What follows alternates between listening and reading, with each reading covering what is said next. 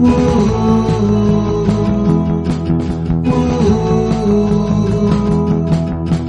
paint tiny people and we play with them. Hello and welcome to episode 8 of Miniatures Monthly at the Crate and Crowbar. Hello, Tom. Hello. My name's Chris Thurston. Today I'm joined by Tom Senior. It's me. I said hello in a weird order then. That was strange, wasn't it? Yeah, I don't know why I did humans that. greet each other normally. Yeah, it's podcasts, Tom. It is corn month, so it's the 8th, isn't it? Yeah. It's the 8th. Well, like we said last month, this means that this is the podcast where we beat each other to death and Yeah. claim one of the skulls, which is basically what just happened in the game that we'll cover later. It was pretty brutal, yeah. It was pretty bloody. Much stuff. We'll get to that. We'll get to that momentarily. But yeah, 8 months of Miniatures Monthly, which is its own milestone if you count things in eights, which nobody does. In a bigger milestone, there's Warhammer 40,000's 30th birthday 30 this September. years of grimdark future Yeah, war. which means that 40k is the same age as I am, Wow. which is kind of good to know. Oh, that's nice. Yeah, I'm the same age as 40k and Street Fighter. Two very cool things. Yeah, indeed. Like basically, I got no new interests after being born, apparently. But no, like that means it's been another very sort of 40k heavy month for releases and news with the Death Guard stuff coming out that we talked about. Yeah, Typhus is a new model. Yeah, last month. In fact, we're recording this at slightly an awkward time because it feels like we're about to start getting AOS stuff again after. We always record right before Games Workshop announces massive things. Yeah. But there is some stuff coming to AOS that we know of. Yeah. Such as Firestorm. Yeah, so Firestorm. Did we mention this last part? I think we might have I think done. so. I think I said, I hope it's a game board with stuff you could put on it. And then they revealed what it was, and it is that. Yeah. So I'm really happy. So Firestorm is like a campaign system for Age of Sigmar, where with a map, like you say, like a game board, and players sort of claim territory and build up fortifications and play games of Age of Sigmar in order to take those things from one another in the manner of a game. And then it's got reusable stickers. And no sticker I've ever encountered has been truly reusable. No. So, yeah. It's one of the great Pinch of lies. salt. Yeah, it's got stickers, is what you're saying. It's got stickers, and yeah, that's kind of cool. It's like Risk Legacy, isn't it? Yeah. But with Warhammer. That's a really good idea, isn't it? Yeah, it's a great idea. I'm well into that. So it's had a few sort of knock-on consequences for the game more broadly and the fiction specifically. So it's sort of set, between some of the cities that are springing up in the realm of fire and the realm of life in the fiction of Age of Sigmar. And some of these are already known, like Hammerhall, which features in the Silver Tower Successor, shadows over or under Hammerhall. Yeah. Shadows adjacent to Hammerhall. But also some new ones, like Anvilgard and the other one that his name I've completely forgotten. It's got a Hall of Hammers, You've got Hammerhall, you've got Anvilgard, a Guard of Anvils. you've got the one that's like up in the mountains. Anvilgard is the seaside one. Okay. Right. But the interesting thing about this is they're kind of encouraging like mixed order armies, that kind of thing. It's all order, but they're all getting their own city abilities. Yeah. Which are quite interesting, some of them. Like, Yeah. they'll encourage you to build armies in a specific way. And also they compensate for losing out on, for example, Stormcast specific abilities or Free People specific abilities, because you have to go back to the generic order allegiance ability to use, say, the Anvilgard ability. Which isn't very good, but It's interesting. you could take these new abilities, which are a little bit like the standard order one is like leadership buff or something. I think it's reroll battle spell battle shot tests. yeah. So I think. good, but not very interesting. But the new like allegiance abilities associated with the cities, and indeed with the invading powers, like there's a undead fleet of pirates, and they've got their own rule where they can come onto board edges, a bit like Stormcast can on a 3+. So like these are quite game changing abilities that some of these factions have access to, which is great. And it's interesting, like, again, sort of new AOS rules coming through multiple different angles. It's not just books or new models. It's sort of new game systems, like mini game systems that piggyback on an AOS, which is a really nice way of doing it, actually. It feels like the third part in the trilogy of Skirmish to Path to Glory to Firestorm. Yeah. So you get to, no matter how many models you own, no matter kind of how into the hobby you are, there's a kind of scale of conflict for you, if you know what I mean. And this is the big one. So yeah, me and hopefully Chip will get in and do some Firestorm. Hopefully. Yeah, well, the three of us, that'd be nice because we can, it's nice to have a reason to play beyond simply bashing armies against each other. Yeah, sure. And actually it's a kind of smart thing to do with Warhammer because based on the nature of the hobby, you tend to have one army really that you have at any scale. So having lots of different things to do with that army is kind of more interesting to me than new armies coming out. Yeah. Like Carriage on Overlords come out and they look great and I love the idea of them. But I have to make like an actual, it's not just a split decision to change armies. It's like a life choice. Sure.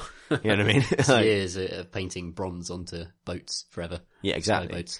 So while it's nice that I've got something new to play against potentially, but also my friends are in the same boat. So literally the same bronze boat. So it's not likely necessarily that you'll even see that stuff in a meaningful way that impacts your game for a while. So GW doing essentially boxes of stickers with new rules is actually not a bad thing when it Yeah, comes it's to nice. giving people meaningful ways to play the game. That combining with the allies rule is actually a great way to segue from one army to another. So I've been painting some Wanderers this month, which we'll get onto our hobby stuff. But they're so tiny. The elves are tiny. Like Wee little people. The next to a dryad. The dryad's like 1.5 times the size of a normal elf. Like they're crazy huge, and the Stormcaster just dwarf them. It's ridiculous. But yeah, so I've been painting up some Wanderers, and they're going to run alongside some Sylvaneth, and that's not like match play legal, but it's totally like a themey thing to do with an allies force if you're going to be playing a Firestorm campaign. Yeah, absolutely. So I'm really excited for them to be giving us these new ways to play without points and, new ways to rearrange our armies. And I feel like this month, similarly, I've come to a kind of understanding of Tzeentch Demons now. Like, I know what they can do. I like running them. And one of the reasons I moved that way is because Tzeentch Mortals has been a pretty competitive thing in AOS for a while, and I wasn't interested in playing the game that way. But I am going to start building out Mortals now. Not chasing the meta, chasing the models I like and the sense of it. But that's going to be interesting as well. To kind of like, that's sort of, and Firestorms help with that because the idea of sort of capturing and holding territory and engaging in sieges, which is one of the things that the rules in the New General's Handbook has enabled, is very much a kind of a mortal pursuit, right? So I want to build out the mortal part of my Chaos Army so that makes more sense. Because I just can't imagine demons like settling down to farm. No. after- No. But nonetheless, right? Like this stuff happening alongside the game shapes the direction I will take my stuff in. Yeah, it's rad. So I think that goes up for pre-order today or next week. Yeah, it's imminent, isn't it? Yeah, it's imminent enough that by the time this podcast goes out, that Probably. information will probably be out of date. Yeah. Yeah. That's how we roll. It is how we roll. Slightly Slightly behind. Yeah. But yeah, so that's one exciting AOS thing this month. Also, Shadespire is very imminent. Yeah. I can't wait. I'm really looking forward to it now. Really looking Yeah, forward to I'm it. really, really into it. And not only am I excited to play the game, but I'm really excited to incorporate those Stormcast models into my army and Yeah. give my Liberators a bit of extra kind of flavour and a little bit of kind of heroic character to them with those Shadespire models. Yeah, which is it's the only new project I'm allowing myself to have this year, I think. It's very manageable, isn't it? Yeah. That's what's nice about it. And the boards look really nice. I really like the idea of having your own, because each player brings their side of the battlefield to the thing. And so part of collecting armies is having the board and the cards and the models. And you can just mix and match them, which is really interesting. I've not seen that in another game I system. believe Imperial Assault has something similar to that, I interesting. think. But it's one of the things that's quite contentious about that game because there's a lot of them. I don't know what I'm talking about, but I know there's something like that people get similar. a bit frustrated, but a bit similar, yeah. Okay. It's cool. But, or not. Who knows? Not me. But yeah, I think it's something that's been experimented with, but yeah, it's a really nice thing to have it be that kind of accessible. And also just having a kind of a quicker way of playing games with those models. Yeah, There's for even sure. a full skirmish game that is a sort of strategy game that I think you intend to be balanced. Like without skipping ahead to the sort of things we'll be talking about this month, this has been the month where I kind of came to terms and became very zen about the fact that Age of Sigmar is not especially a balanced game for really, and I don't mind. But it'd be nice to have a variant on Age of Sigmar that is intended for competitive play and is balanced. It's not that you can't play Age of Sigmar competitively. Yeah. But I know I'm not interested in that, and I have a very different set of things I want to get out of it. Whereas it'd be nice to have, see what GW do when they try and make a sort of fantasy battle sport. Yeah. Right? Yeah, it's really cool. Especially with the time it takes to play through a match, which is going to be like half an hour or something. Yeah. And the idea that, there will be organised play where I think people play best of threes or something. So it's just I like that type of competition where it feels like if you're not spending hours and hours on a thing and you're not carting huge armies across a city to play with your friends, it just sort of takes the pressure off it. Yeah. I feel more confident about playing a competitive game that is like more light touch like that. Less of a time investment. It brings it into the X-Wing territory, Yeah, whereas for X-Wing sure. is a miniatures game with a small enough model count that you can just cart your stuff in a small bag. You know, it's not quite as portable as a card game would be, where you just show up with your deck, but it's closer. Yeah, it's nice. So that's I'm really excited about Shadespire. So the only sort of Shadespire news, we talked about it before, but the only news really is they've sort of teased what the other factions are going to be, at least the next couple of months. So in terms of things people knew about Undead, because there's a new fancy skeleton, Yeah, lovely. Bloodbound and Stormcast, but it looks like the rest of the roster will include Fireslayers, so mostly naked dwarves. Skaven, which is exciting because that means new Skaven sculpts, which has been a long time Has since been a there's long been new time. Skaven. That's the bigger news, right? It's not just Yeah. they're in the game, it's every faction that's been in Shadespire has new models. They haven't reused anything. So So the Death Rattle models are fantastic, and they're the first Death Rattle they've done for a long time. Skaven is really exciting. yeah, Skaven is probably the one I would play because I love Skaven. Yeah, they're but I don't, and you know, Skaven are the allies' choice for me for my chaos of course. eventually. Yeah, but I want to yeah. get Tzeentch Mortals first. But Skaven at this level would be perfect for me, I think. Yeah, that's awesome. 'Cause I don't really want to paint like a million of them, Which you will have to. Yeah. You're going to have an army. And then the other is looks like Vanguard Hunters, so more Stormcast, but of the wearing pelts variety. Yeah, it's not choice, that one, I think. Unless that's purely illustrative. Like that's the other thing I'm wondering is whether that's just to illustrate that Yeah, Stormcast are in it. The picture, the piece of art they released is like a sort of death icon in the middle, and then like a shattered glass effect, and in each panel it's implied is a different faction. So you've got like Death Rattle in there, you've got Fireslayers, then there are two of them at a Stormcast, and one is a Lib and one is a Vanguard Hunter. Right. Yeah, that's so just it Vanguard sounds like Chambers, it's going yeah. to be a Vanguard Chamber. And like, I love Stormcast, I love all that stuff, but it feels like, why not do a Lizardman one? You know, why not get some new Lizardman sculpts instead of just, you know, some more Stormcast? Or something. But it's nicely expandable. That's a nice thing. Yeah, for sure. Yeah. Actually, that reminds me, just quickly, the only other thing that's been announced in the last month, we didn't write this down on a list of news, is next year's event for Age of Sigmar. Oh, right. Because they showed one model, right? Like the Herald of Death, the Herald of Nagash. yeah. Yeah, So good point. next year's, can you remember what it's called? No, the event. no, I can't at all. It sounds like it's going to be like a bunch of heroes they're going to release. Yes. Yeah, but I don't know what it's called. So, I could look it up, but it's too late for that now. So next year there will be a big crossover AOS event, another one, which does suggest that it's, 40k has been so dominant since the months before 8th edition. So most of this year now, really. Yeah. But AOS's event next year, they haven't really revealed much except a new model called the Herald of Nagash, which is a really lovely death model. And it was one of the other first new death models in a while. Yeah. It's really nicely designed, partly because it's sort of a ghost and sort of a skeleton and sort of like a armored warrior. Sort of all of those things, which means that you can see it fitting into a Death Rattle force or a Night Haunt force or even maybe a Flesh Eater Courts force, because it's sort of omni-death. And I quite like the idea. I mean, my guess is, because this is Herald of Nagash, that Herald of is the linking thing here, right? Right. Because you could easily have Herald of Archaon, Herald of Gorka Morka, and Herald of Sigmar, Yeah, and you have the other Grand Alliances. Hmm. So if those aren't the four things, I'm going to put my line down now. That's what I think this is going to be. That's that's pretty cool. I mean, my big hope is for a big death release next year at some point. Just because Games Workshop kind of said by doing Shadespire and the Herald of Nagash that we're still interested in death. We're not worried that skeletons are easily copied archetype that other companies can produce. Like, they've kind of suggested that actually we make good skeletons. We make the best skeletons and people will buy our skeletons. They have the best skulls. They got the best skulls. And it is indeed the month of corn. So, that encourages me. And that's just that there will be some, a Nagash army at some point, hopefully. Yeah, I hope so. Genuinely hope so. Yeah, me too. I would immediately collect a death army if they release new death models. I really want to paint millions of skeletons for some reason. It's just more dry brushing. I think it's because it's the complete opposite of Stormcast, where you've got like not very many very shiny things, and then to go to millions of gribbly things is probably the direction I'd move for a second army. Yeah. And death is I just love the idea of death, and Nagash is a great character.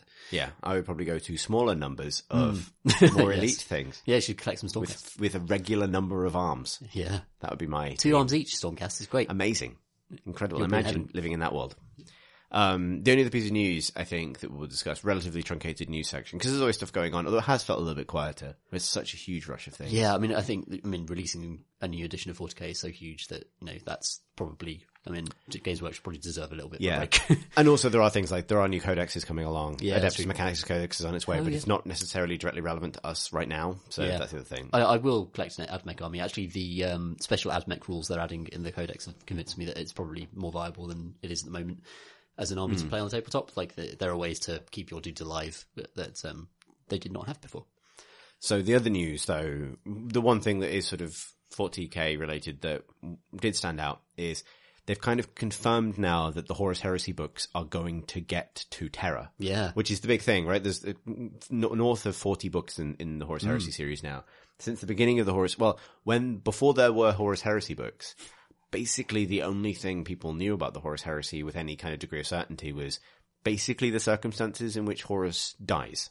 Spoilers, everyone, that's the end of the Horus Heresy. That has to happen for 40k to exist. Yes. That is, like, the Emperor fighting Horus on the bridge of Horus's flagship at the end of the Horus Heresy was the only event from the Horus Heresy that's been in 40k fiction since as close to the beginning, basically. And there's the whole Siege of Terra, which is an enormous event, and that hasn't been extensively detailed, I don't think, ever in 40k. They released a board game about it a few years ago. I don't think it's available anymore, actually. No. But now they're going to finally codify it all, and they're going to write probably a series of books around the Siege of Terra. Which is really interesting, because there was, I think, some concern that they were spinning their tires a little bit. Yeah. I mean, there's always stuff going on in the Horus Heresy. It's a big war.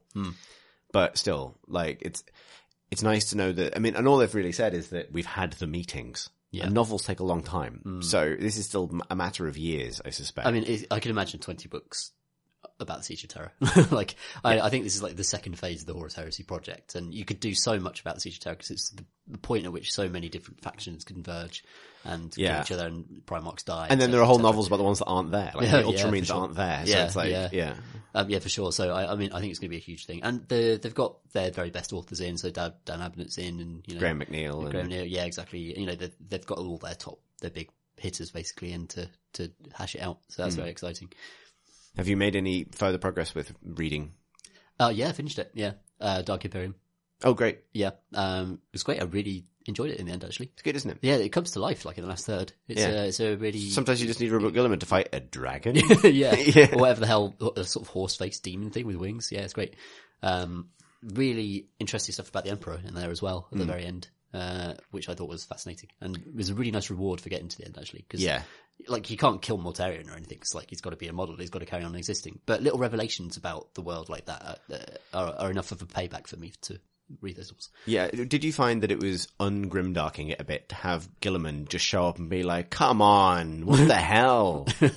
A little bit. I think that he's, the Ultramarine is supposed to be like the everyman equivalent version of the Space Marines, really. Like, they're supposed to be, apart from the Salamanders, who are just quite nice. The Ultramarines are... They'll set you on fire, but they're nice. They're the sensible Marines, the Ultramarines. And the idea of bringing back the Primarch and him just being the most sensible person in the universe was perfect, really. And that contrast between him and, all the organs of this extraordinary, horrible bureaucracy that humanity has become was really enjoyable. Yeah, and with Nurgle on the other side, it was right. Yeah, like, for sure. It's just rotten corruption on both sides. Some great passages about Nurgle. I loved when they eventually got around to introducing Mortarion, like what they did with him as a character and his relationship with Nurgle is really, really cool, actually. Yeah. He's not having a good time. No, he's not. He's got... The thing is, Mortarion's always been a prick, so he totally deserves it. He's one of the only ones where I'm like, I don't have any sympathy. Definitely brought it on himself. And he's got like the soul of his dad in a jar that he just torments. He's his alien dad, yeah. Yeah. His real dad, I suppose. The man who raised him. The alien creature thing that raised him that he keeps in a jar now. Keeps his soul in a jar and unleashes diseases of the soul upon him. It's like, what is the disease of the soul? And it's the most noble thing ever. It's great. I've pretty much... probably by the time I read this, will have wrapped up 1,000 Suns, which is the Graham McNeil. It's the 10th Horus Heresy book, I think, but I did skip ahead. I did take a bit of a break from reading Warhammer novels because I did sort of marathon the first 4 Horus Heresy books. Yeah. But, oh man, like, I know I don't want to do any more laps around this particular plot point, but every single angle I've now read The Fall of Prospero from the Horus Heresy book 7 Inferno to backstory matter and everything else to this, it's just such a colossal fuck up. Like, they find new angles in which to kind of explore Right. how much of a fuck up that is. Yeah. Like, and it's interesting because genuinely I now think the Thousand Sons are one of the most sympathetic groups in 40k, honestly. Right. Apart from the fact that they do pivot to being dicks quite quickly, not out of character. But that's what Chaos does, isn't it? There's an Apart from element of Horus as like, well. okay, so there's like, Magnus, figures out what Horus is going to do. Hmm. Like, Magnus collapses during and also it really reclaims Magnus. I've always thought Magnus might be a bit of a dick, but actually Magnus is also one of the chiller Primarchs. Like, Magnus and, like, every Primarch has his, like, best mate who's a normal Marine. Every single Primarch has this, right? Yeah. Like, at least loyalist Primarchs do, right? This is Like the Calgar. this is the structure of being the average kind of, founding Legion soap opera. Is you have the Primarch, you have the Primarch's favorite son, and you have the Primarch's kind of the one that sticks around, who follows orders the best, and is probably better, but is a bit of a twat about it. Right. So for Horus, Loken is the favored son. Abaddon is the one that kind of gets it right most of the time. This is true for like every single, basically, chapter. Yeah. And when they fall to chaos, one of them becomes like the second in command, the Typhus, if you will, or the Abaddon or something like that. And the other one goes off on a mad adventure. So you have Loken going off on a mad adventure. You have, Garrow is exactly that situation, right? Like, he's a Death Guard, but he's not a dick about it. Yeah. Like, and Ahriman is just right in the middle of that thing. Ahriman's the only time where they're both the same character, where Ahriman fucks off to try and save them and then fucks up even more. Like, they are just the Legion that can't get anything right, bless them. Oh man. But, It's a good story. It's a really good story. Like, so it's such a great kind of, like, basically Mortarion steps up at the Council of Nicaea to condemn Magnus. Is a complete twat about it.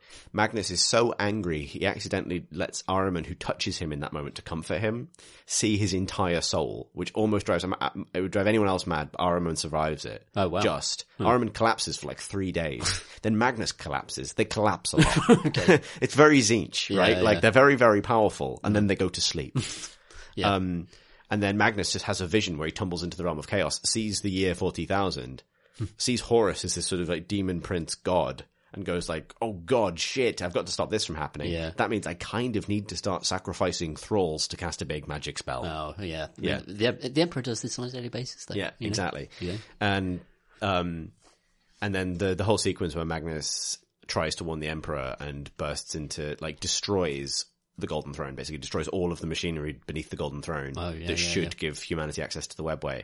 And Magnus fucks it up so badly because he just sort of bursts in through this golden door like the Kool-Aid Man, like wreathed in warp flame, and sees his dad, and his dad just looks at him like, what the hell have you done? And Magnus sort of like, shit, and vanishes. And in that moment, like, every Psyker on Terra dies apart from the Emperor. Oh, wow. Okay. And then it's like, and that's the moment his fate is sealed. But it's such a good moment because it's a really good bit of just, even though you know how it ends, every single step of it is just agonizingly like, come on. It's like, a dramatic irony thing, isn't it? Yeah. And I think the Siege of Terra, just to loop it back, that has that potential as well, because you know what has to happen, you know who has to die.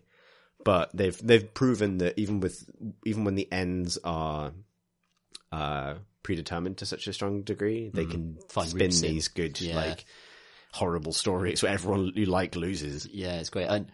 And we could talk with a spoiler warning about the end of Dark Imperium, what it says about the Emperor. It's quite interesting. Maybe fast forward 2 minutes if you don't want to hear this. It's not going to be 3 long. minutes. Yeah. But at the very end, Reboot Gulliman finally kind of recalls his meeting with his father, with the Emperor himself, and he actually does go and talk to him and encounters him. And obviously the Emperor is a corpse on a throne, but definitely exists in a psychic sense. Like, it seems to be it's really grim, but this vast, uncaring, godlike entity that doesn't really necessarily even care about humans anymore. Which pointedly is exactly how the Chaos Gods are described in how they are perceived in the warp. Actually, that comparison occurred to me because that is how Magnus eventually has to break the news of Chaos Gods to Ahriman. Right. Like, because okay. Magnus tries to lie, like, I've never seen this before. I definitely made any bargains with this thing in the warp. A giant shadow in the warp. I don't know what you're talking about. And then Ahriman sees through it immediately, and so he has to kind of introduce this idea, but it is always this kind of greater psychic presence. Just like a terrifying, almost cold, almost like a continent within the warp Yeah. that kind of just shifts everything else around it. That's how Magnus perceives the gods initially before they have Okay. names. Right. And that's kind of the same way Guilliman experiences the Emperor. Yeah, which is, so the Emperor is like, I've always thought of the Emperor as being kind of like Sigmar in the 41st millennium. And Sigmar equally, like he used to be a human king initially, like in the old world, but what he is now is definitely not, human. Yeah. And the way he uses humans and human souls is actually very cold in the same way the Emperor is. And one of the big things that Reboot Guilliman discusses is like how the thing he obsesses over is how he's referred to by the Emperor, not as a son or as any sort of like emotional connection between them, but as a tool that it's been fashioned as like an automaton or an android that the Emperor has made for Yeah. a purpose. And the Emperor's pleasure was simply seeing that the tool isn't broken yet, that the tool that he thought was broken is back and he can use that now. And that's the most grimdark thing I think that's happened in the, to loop back to what we were saying earlier about, Reboot Guilliman's sensible, like happy marine versus the grimdark reality. Like, his meeting with the Emperor is the most grimdark thing to happen to 40k, I think, since For a while, for yeah. a long time. Yeah. Yeah. Just like, oh, Yeah, it there's doesn't nothing give he a can do shit. about it. There's Yeah. nothing he can do about it. And humanity's completely reliant now on this god that they don't understand and worship ignorantly. And they all their warp travel, all their space travel, and all of the entire society across the stars relies on this entity, and no one understands it. And it's as cold and calculating as any other giant god in the universe. Great. Good. Good. Hooray! Hooray. Everything's 40,000. fucked. Yeah. So that's basically, yes, this month's news is, The Emperor doesn't love you. yeah, the Emperor doesn't love you. Is Everything's this fucked. month's news. If you're wondering, you can at this point tune back in for spoilers. If that wasn't a 40k spoiler, Yeah. I'm not really sure it is really. to be honest. No, I think everyone probably expected Figured that out. Yeah. Yeah. So we should talk about our month because I've had a weird, very front-loaded month. So a lot of the biggest things that happened to me, miniatures-wise, happened a little while ago. Yeah, you went to a tournament, Chris. I did. So I sort of thread my hobby into this a little bit as well because so I had a tournament coming up a week after we recorded the last episode, and I actually I'll get to this when we talk about painting, but to talk about the tournament itself, I went to Blackout in Cardiff, which was a kind of big event. I think upwards of 80 players, which is obviously a lot of Warhammer all in one place, and was also the first sort of like event of any scale since General Handbook 2 came out, which has more of a bearing on the game for people who take competitive AOS very seriously than me.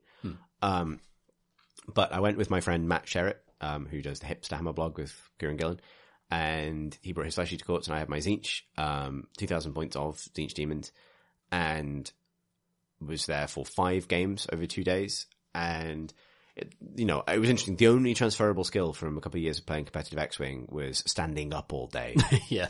which meant that I kind of got through the games sort of feeling okay. But genuinely, it was a really good experience, and specifically, like, I came away with it with, I think, a much better understanding of AOS. Like, I think I'm better at controlling my army now and all Yeah, that stuff. definitely. But specifically also, what I get out of AOS.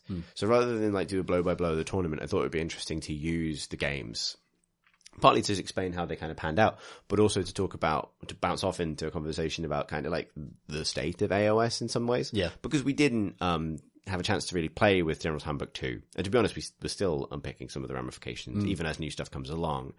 But what it was like a kind of crash course in new AOS, I guess, for me. Yeah. Or just AOS generally, because also this is the first time that I didn't play against Stormcast every game, right? Yeah, like it does this was make a a lot of difference, new yeah. experiences. And I think I might have, over the course of the event, like quite a run of, like very different experiences. So, my first game was easily the best game of the tournament for me, and in terms of having fun, and one of my favorite games of AOS that I've ever played. And it was a guy against, a guy called Sam, who is Bottle on a lot of AOS forums. He created the Hinterlands rule set, which is a precursor Yeah, to it's Skirmish. Really lovely dude, and also really great painter as well. Like, and it felt like obviously I had a kind of a mono faction force in terms of one Chaos Sorcerer Lord and a shitload of demons.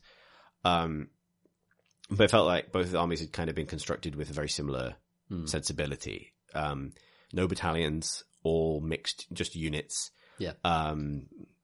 Built around a theme. So his theme was sort of like mixed order. So really beautifully painted, everything from sort of Wanderers to huge unit of Free Guild, Spearmen, Celestial Hurricanum, General on a Griffin. Nice. Elven Mage, and even a couple of Caradron Overlords and stuff. Oh, cool. All really nicely painted, all kind of unified. And we were lucky to get one of the really nice terrain boards, which was like a kind of desert scape kind of thing. So immediately we kind of had this feeling of a city's defenders, mixed order kind of rallying forth, would tie well into Firestorm to kind of, and ironically this game took place at the shop Firestorm in Cardiff, but rallying forth to defend the city from this sort of tide of demons. And it was a really interesting game because neither of us were really like power gaming it.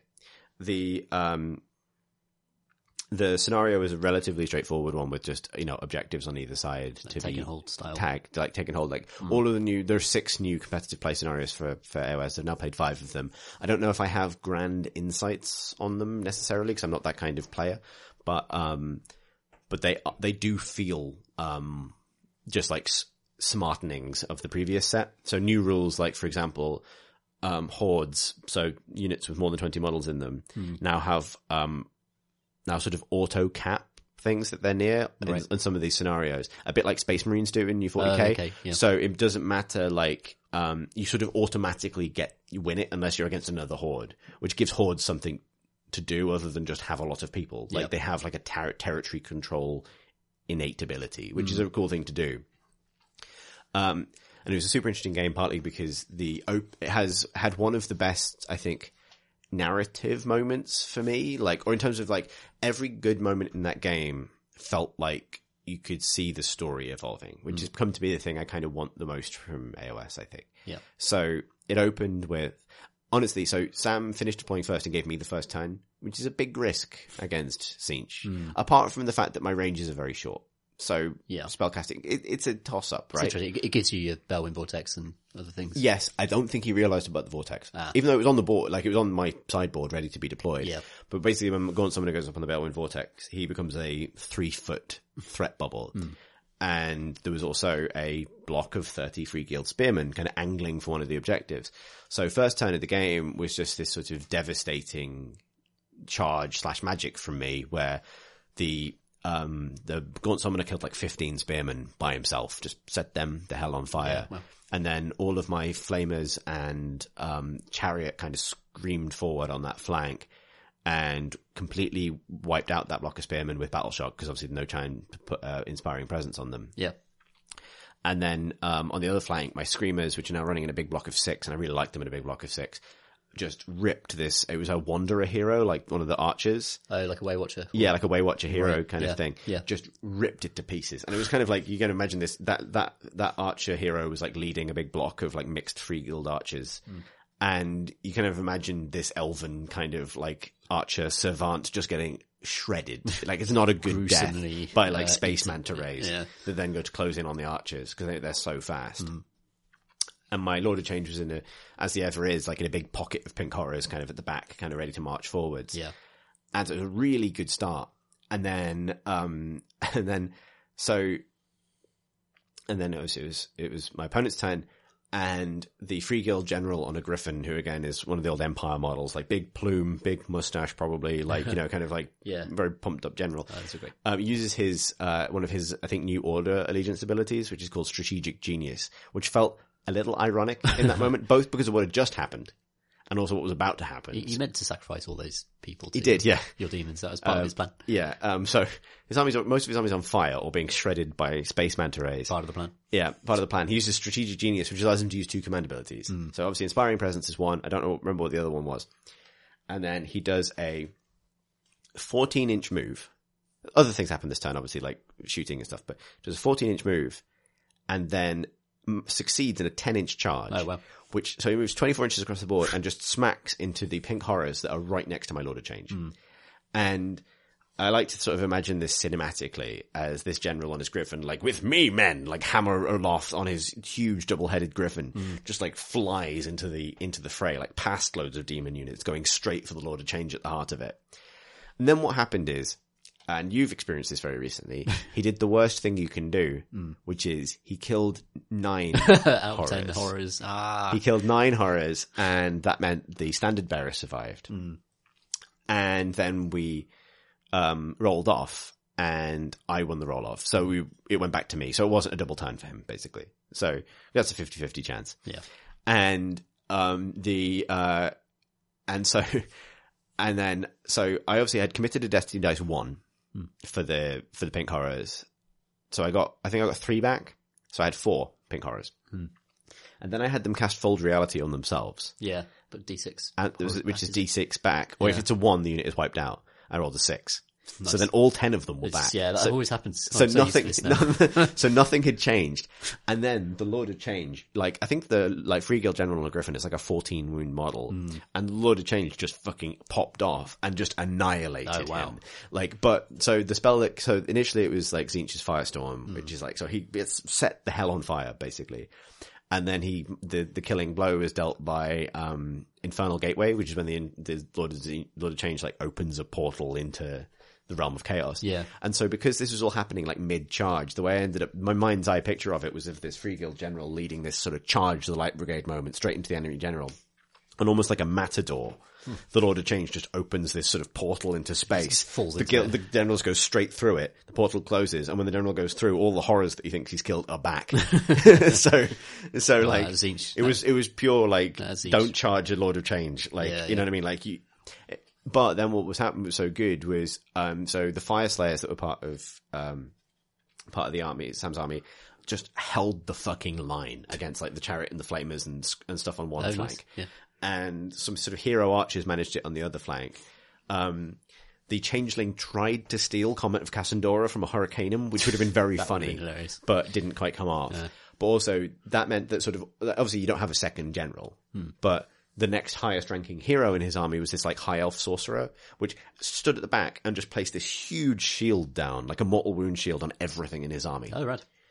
And it felt like a real story moment. Like, the general just fucks off and dies. Like, it's the stupidest death anyone has died. Yeah. And then, the high elf just plants the staff and is like, everyone stand here and don't die. Probably the only other person, like, on the battlefield with enough knowledge of magic to kind of push back the Tzeentch. Yeah. Kind of and that was the thing. Suddenly, like, the wave, like, all my damage slows down a lot. Because it's like a 6 mortal wound save, but it makes a difference given how much damage I put out. For sure. And that meant we had a real game there. And then, but it was still, like, hugely mine to lose, basically. Except he had 3 Endrin Riggers, which are the Kharadron Overlords that have little balloons strapped to them. Yes. And they have one of them gives up his ability to have a ranged attack in order to carry a big grappling hook around. And then if he wants to in the shooting phase, he can shoot a piece of terrain 24 inches away. Yeah. And the rest of them presumably grab onto him and they just grapple. And he managed to succeed in a 24-inch grapple hook on a rock near my backfield objective, which I'd abandoned in order to hit him more. Okay, that's awesome. And then these 3 Kharadron Overlords who couldn't decide if they were in it for the money or just being heroes, just shoot across the battlefield, back cap one of my objectives. The game went to time, but it meant that when it ended, he was ahead by 1 point. And won on that. And it was just the best game. Because that's amazing. I lost, but it was holy shit, it's such a good story. And the fact that it opened with catastrophe, but also comedy catastrophe. Yeah. And actually, we'll probably have this conversation, but almost in defense of mortal wounds to an extent. Yeah. It created that moment where it's you didn't realize how much of a gamble this was. Don't charge a Lord of Change and assume it's going to go fine and that you're going to understand everything that happens next. Yeah. You know what I mean? It was just and you're in space now. Deleted, But yeah, it was absolutely a great game. And what was really interesting was, and genuinely just, one of those ones you're buzzing. Then the next game was super interesting because it was a huge education in how competitive AOS actually works. Right. Because the next game I came up against, and this is, so it works with Swiss, so you play someone else who lost. But my next game was against someone who ended up placing very highly. So obviously they lost the first game, but then sort of bounced back hugely because they beat me, obviously. And this was against Cunning Ruck. Oh no. Which, if you're not aware, if you don't follow AOS closely, which, I was only aware because I've just started reading about this sort of thing. I never played against it before. But it's the short version is it's like Some 3 bullshit. blocks. No, it's 4 blocks of 30 Orc savage Arrow Boys, isn't orc it? arrow boys. So, and they each shoot twice, I think. So it has 240 shots a turn. And no, hang on, they each shoot once, but the Cunning Ruck thing is they can either move or shoot in their hero phase as well. Yes. I think They so. also get -1 rend against monsters, and you can cast spells on them that let them fly. So it's just shooting the game, basically. Yeah. So there wasn't, and what was interesting about this though is this particular mode was one where only heroes can capture objectives, which is actually kind of interesting. So the most interesting things that happened in this game, because it wasn't a total wash, but things like the Changeling slowing them down and trying to assassinate heroes so they couldn't actually cap anything was an interesting thing. But like, I tried to hide my Lord of Change, put him right at the back of the board as far away as possible from all of them. Right. And because he can obviously deploy his entire army in one go, he's always going to get the first turn. It doesn't matter how many drops I have, really. Sure. Like, I have 12 drops, drop which armies, is yeah. insane. But like, it was a 1-drop army, so it's down. And then his first turn, he casts Fly on one of the Savage Orcs, so they can then fly. Like, they have like a 10-inch flying move. So they just 10-inch flying move over a building in front of the Lord of Change. And then they delete the Lord of Change, like, gone, just dead. Like, -1 rend against monsters, He's shooting pretty- 30 times. Weak against shooting as well. Yeah, really weak against shooting. So he's just gone. And then sort of, I played a sort of interesting retreating game, and I won't dwell on this one too much. But what was interesting, one thing it highlighted to me actually is, so, my army is good against, so my spells specifically are often very, very, very good against single wound infantry units that rely on their saves to persist through Yes. battle, that don't have a mortal wound save. Like Fire Slayers do have a mortal wound save, which is one of the reasons I struggle to shift them. Yeah, yeah. So, so my ideal is like something like Free Guild Spearmen, where they do have they have a save, they can try and save stuff, but they only got 1 wound and they don't have great morale, so they die very quickly to mortal wounds. Sure. I also struggle a bit against small units with multiple wounds because often a lot of the best anti-horde spells roll 1 dice for every model in the unit. Yes. So units are liberators, but that's a bit of a 50-50 for me because they do output a lot of mortal wounds. So ultimately there's only 10 mortal wounds in that unit. The reason Savage Orcs are so difficult is they basically don't have a save. Their like mitigating thing that balances them out a bit is they have a 6-up save. Right. However, they each have 2 wounds. Okay. So that group of 30 Yeah. is 60 mortal wounds. They're not 60 even- wounds They're to not take. even very And expensive. like I do a lot of mortal wounds, Yeah. but I can't shift them because I'm not killing enough for Battle Shock to do stuff. So it's a really like because this is the interesting flip side to mortal wounds is yes they ignore saves, but if you have a unit that's balanced against the fact that its save is rubbish, then it's a much less of a big deal. But so it's a part of the game, right? Like it wasn't particularly fun, but I figured out something that I think isolates, my problem with AOS shooting, at least in part. We've talked about this. We've talked about it in the context of our own games. Yeah. I think it's not so much shooting being what it is, because 40k has its own solution to this with only being able to shoot the nearest target in a lot of cases, or only if the hero's nearest target. Heroes, yeah. But that's been, horribly abused by the competitive scene for 40k now, and, is a rule that can be twisted. I think for me, now that I've realized I'm primarily like a narrative player, it comes down to the mind's eye sense of what is happening. And you actually touched on this when I was talking about the game earlier. Yeah. It's so being able to split fire is, I think, a very gamey thing and a very anti-theme thing for certain armies. When I say split fire, I mean, you've got your block of arrow boys. As the player, you can take these 8 will shoot this target, these 12 will shoot this target, and the remaining 10 will shoot this target. You can do that. That's the rules of the game. What that leads to is a lot of maths. Like the experience of playing against this is because obviously you can shoot my heroes, but my heroes don't have very good saves and stuff. My opponent, who was good at the game, and this is what being good at the game looks like, was figuring out mathematically how many arrows he needed to assign to each of my heroes to basically prevent me from winning the game in a single turn. Yeah. Because if he can kill, my instinct is all of these arrows are going to shoot those guys. But actually the way you play the game is you go, well, in order to get 5 damage through, I need to shoot on average 15 times. So I'm going to roll 15 of these dice into that guy. And mathematically, every single hero in your army is either going to be on dead or on 1 health, because they don't just all shoot in one direction. And this creates this weird sense of being sort of ambushed by like Spec Ops orcs that like just double tap key targets. Just flying and then, and flying in. I can't imagine how that works. It feels like so, and that was what I think maybe they've, by having that be a universal principle, they've almost limited the design space of the game a little bit, because being able to split fire would be a really interesting special ability for like judicators or elves or something, who I can people imagine really disciplined. Yeah, like it's something you can imagine elves doing, right? Like the sort of Legolas thing of like these precision archers that can target specific people in a unit. Whereas you have these sort of like most naked sort of war painted orcs that fight with that kind of precision. So not only is it's a weird play experience because you just don't do anything for a bit. Like if you think My Hero phase is passive, you have to watch them do the maths of how they're going to pick you apart. Yeah. And it takes a while because you got to figure it out. And, you know, they have systems for like writing down a little note and leaving it next to the unit. Like 14 are going here, 16 are going here, and they roll the dice for each one, and it's buckets of dice. So you just wait to find out how many saves you roll. And then, but they've figured it out. So it doesn't matter. Like you are rolling dice, but it's like, Yeah, you're unless not you really get a past the miracle process, right? roll, it's not doesn't make huge odds. So Like, they might as well roll the dice. yeah, it becomes very For your mathsy, units. right? Yeah, like, and there's not a lot of decisions to make. So, and also it becomes a hard experience to sort of You can't store imagine your way Yeah. through. You know, comparing that story to the previous story, right? Where it's like have this. Both games I lost. And I'm happy to lose if it's like the former case. And I was happy to lose anyway because it was just like, as soon as I saw it, I was like, oh Yeah. Well, actually, I thought I might have a decent chance because The Siege hero is good attack. against hordes. Yeah. But as soon as I realized that they both have every model has 2 wounds, it became this huge, like, It's one of those edge cases where you have to build an army to beat it. You have to design an army to beat a Cunning Rock, basically. which is what you do if you want to win a tournament. Yeah, and that's exactly. fine. I get that. And I'm not there to win the tournament. Yeah, but yeah, sure. I was sort of struck by like, it felt like playing a different game. And that's maybe a point to return to. Like, Yeah. it was like, oh, okay, this isn't the game I'm playing. And I had Matt, the friend that I went with, had an interesting experience of, I think his first game was against a very competitive player who went on to do well, who was a super nice guy, but basically just said, like, you can take one look at Matt's army and know he's going to win. And he's going to have won by turn 2 because the game is not balanced for anyone to beat anyone based on points value. It's balanced for competitive lists to have games against competitive lists. Yeah. So, you know, he basically said, I'm going to win this, but if you want me to explain stuff as we go, let me know.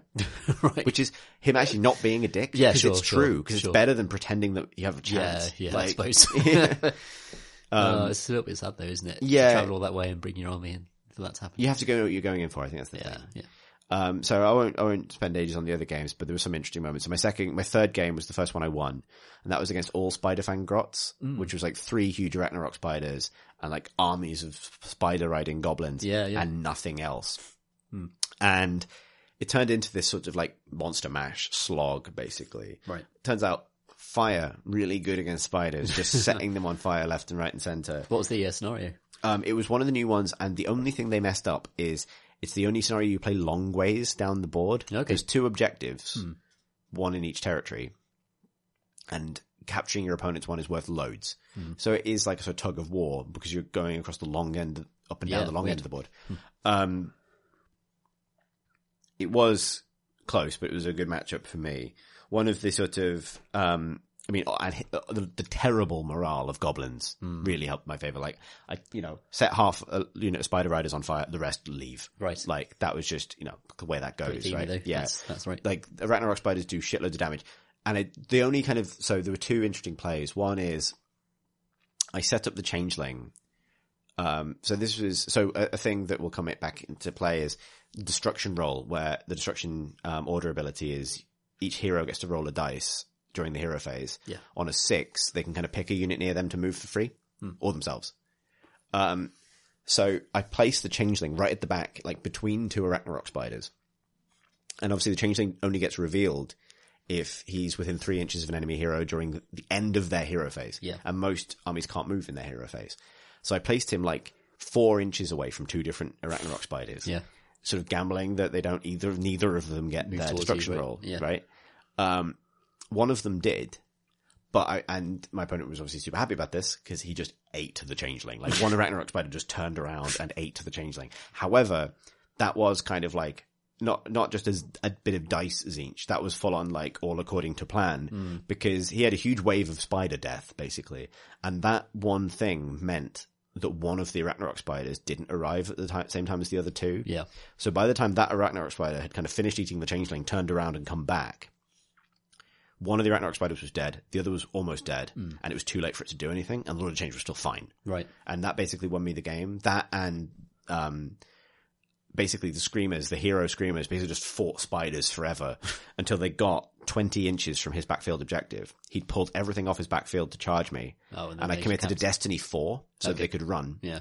And they can go 20 inches, and I nice. just backcapped his objective Yeah, from nice. nowhere. Yeah. And he looked at me like, you bastard. And I was like, They can fly as well. Yeah, they're flying Yeah. manta It's rays, got and they've over stolen your home.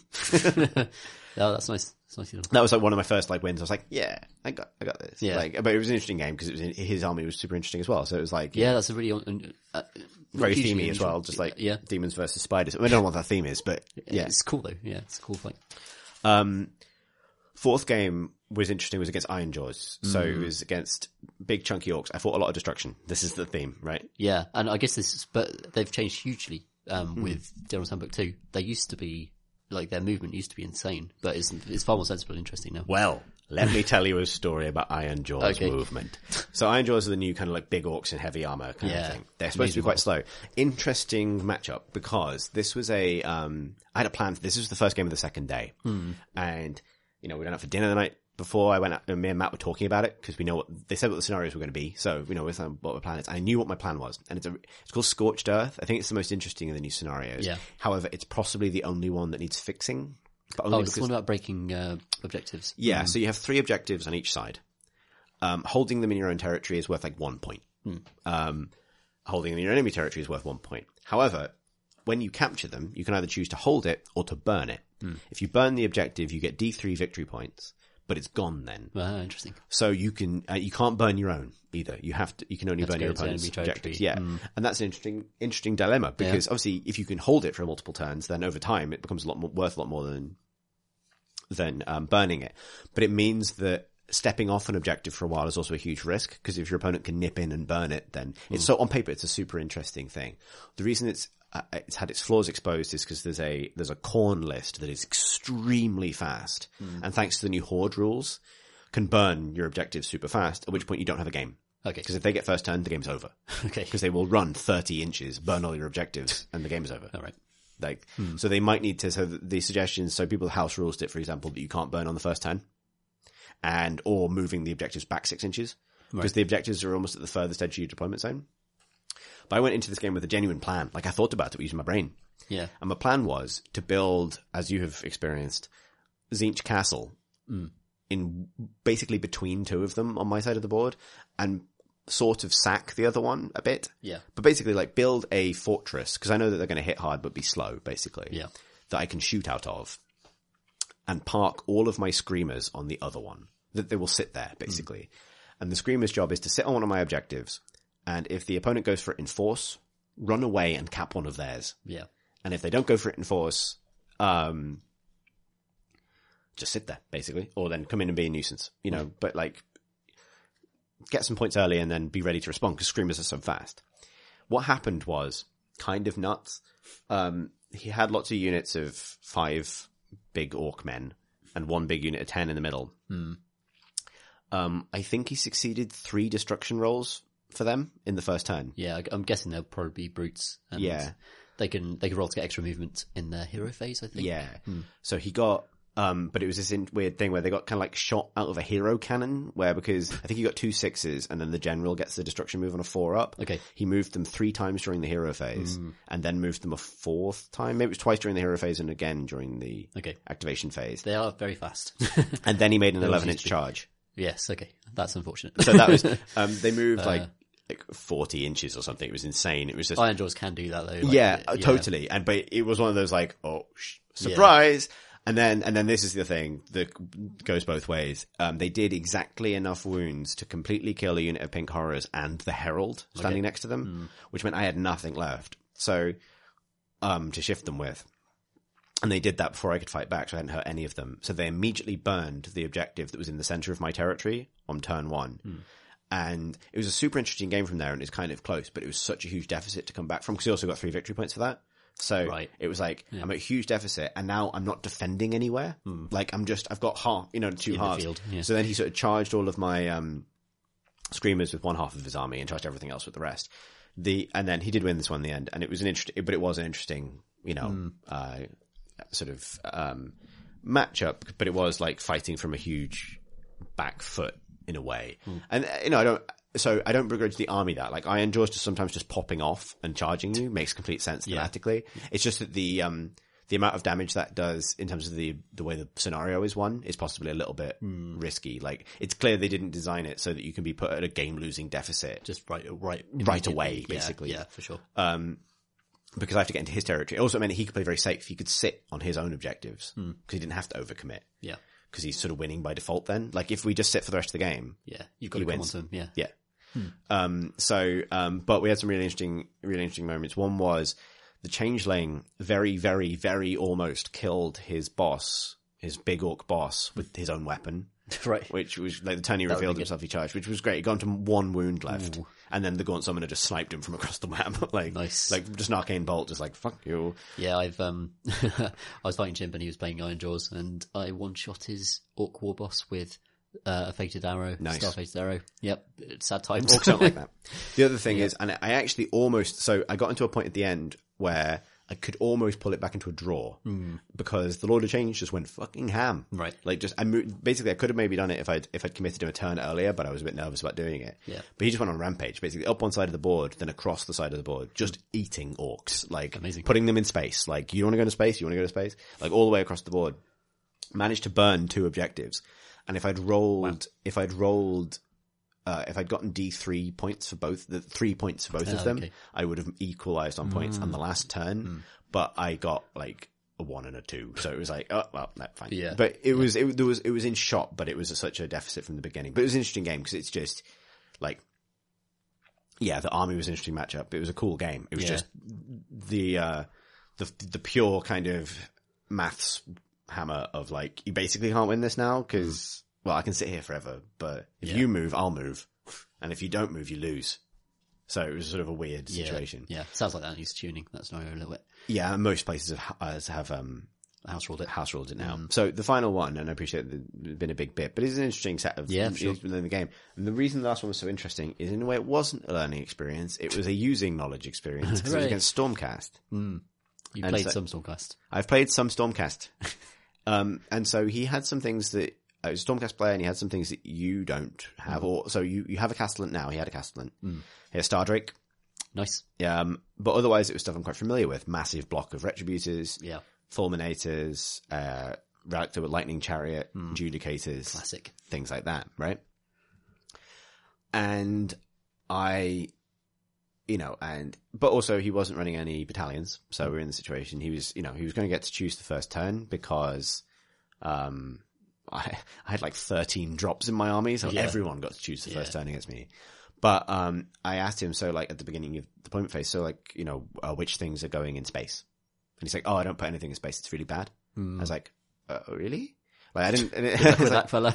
yeah. Good luck with that. I was like, and he's like, yeah, you need them for the objective, so I'm not going to do it. Right. And maybe that's how he feels against some armies. But I felt like telling him, like, don't do that against me.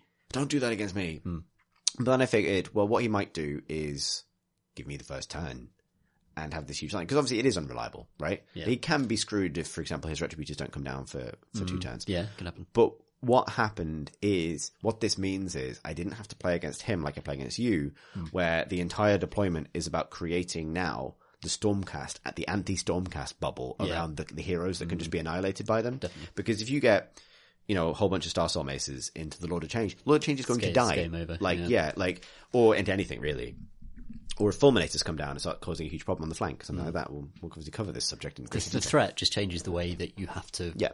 Suddenly Pink Horror is a Perfectly bubble wrap for other things, right? Yeah, They're rather not, than being a Vanguard force. yeah. What it allowed me to do is deploy in a line, basically, like ready to shoot, and essentially picked a flank and was ready to fight for that flank. I can't really remember exactly what the objective was. It was the one where things come down. It was Gift from the Heavens, the new Gift from the Heavens, where stuff falls from space. Yeah. And then he took the first turn, which is interesting, and just, and I used the Changeling to slow down the Retributors. So they couldn't go very quickly. Slow already. But he chose to lightning chariot them. Yeah. Just forward in a straight line. So they have to go to 9 inches away from an enemy unit. They I do, think. yeah. With lightning chariot. So they got to 9 inches away. And they made the 9-inch charge and got in. Nice. Got into some pink horrors. But like I deployed a little bit better. They couldn't really kill. They didn't kill the pink horrors because that usually goes that way. I find like it's a bit of a toss up whether retributors do wipe them out straight away. Yeah, you'd hope they would, but pink horrors have a knack for They holding didn't, on. which is the risk, right? Like Yes. I think he just made the 9-inch charge if I remember right, so he couldn't get all of his Right, things. okay. So it's like most of his Star Soul maces were there, but like Yeah. it wasn't like the insta death that it sometimes is. Yeah, if a couple of them, those lightning hammers explode, then that's Yeah. your unit dead. But if it doesn't happen, then And then and then Stardrake came charging up the board, and his Fulminators came charging up the board, and he left his Judicators behind on the objectives because they can still shoot everything. yeah, Fine, or ready to claim the objectives. I mean, but the Stardrake didn't make its charge, but that's not unlikely because he was running across the middle of the board, like it was still a 10-inch charge or something to make it in. yeah, Same with the Fulminators. And then the Retributors did a lot of damage, but then it was my turn. And then because of the way AOS works, then it was my turn again. So I got a double turn. yeah, And it was interesting. It was an interesting guy to play against because he was trying to be super nice about it, but he was visibly frustrated with every inch of his body. Basically, it was like that kind of slump of like, yeah. I know what you mean. and sort of telling me in low voices about how he'd rather just have a proper game. Why is it like this? Why am I being so passive? And obviously, I feel sympathy for that because I think AOS is a game where there are periods of passivity where your opponent just gets to do stuff. Yeah, It's particularly especially with double turn. different armies come online in different phases and different things happen. And actually there were a moment like I thought I'd been clever. I'd kept the Screamers back to attack his Stardrake because they do D3 damage against monsters, which felt like a big deal. Yeah. But at that point it was only then that I discovered that because he put the Castellant buff on it, he had a 1-up save against everything they do. Well, but I mean, Ones always always fail. Yeah, but he didn't roll But any still. ones. So Okay, I right, did there you nothing go. basically. I Yeah. thought that was the thing. But then I got the double turn. And that meant that he had 2 turns of being hit by every spell in my arsenal twice. So killed the Stardrake, decimated the Retributors, killed 1 Fulminator. And obviously that's an unpleasant experience watching your army get melted. But I felt like he had completely given it to me by not putting anything in space, which meant I didn't have to deploy defensively. I had everything in position to just fire in a straight line. Yeah, And by not giving me the first turn. Because if he gives me the first turn, I am out of range with everything. yeah. It's really I just do nothing spells for are a so turn. short range, aren't they? 18 inches. And then he's basically if he gives me the first turn, this can't happen. Because either he gets a double turn, in which case I'm in serious trouble, Yeah, or it goes back and forth, in which case I can't. He's going to do a load of damage. Like that Stardrake is going to rip something important apart. Whereas I just nuked it to pieces, but I needed 2 turns to do it. Like I couldn't do it in 1 turn. yeah. If you give away that first turn, you've got to anticipate the double turn. Like you just got to anticipate it. Like, Yeah, and that's assume it. and I get that. It's a kind of weird thing about AOS. But what was interesting about it was I think I kind of was talking to the guy about it afterwards. It was like I feel like I won this game because I played against so much against Stormcast. Like I knew how to. As soon as I knew I had this advantage in deployment, Yeah, it's like this is how you get a winning position from this. But also, it was interesting because the whole experience made me very aware of both the kinds of games I want to play, like story games, exciting games where things happen between players with similar attitude, but also the kind of opponent I want to be. Like I put a lot of effort all weekend into just being hopefully fun to play with, like trying to be upbeat, like trying never to be too down about dice or never to gloat if something goes really my way, or you know what I mean?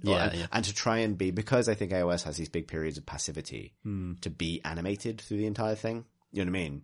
Yeah. Like to be involved even if I'm not doing anything. And I think it's a weird thing because I think there are weaknesses in the way the game is designed that create periods of passivity for players. Yeah, I think that is a problem with it actually. Especially when it comes to complex phases, like magic and shooting, where one person just rolls dice for 20 minutes and the other person literally has nothing to do with it really. Yeah.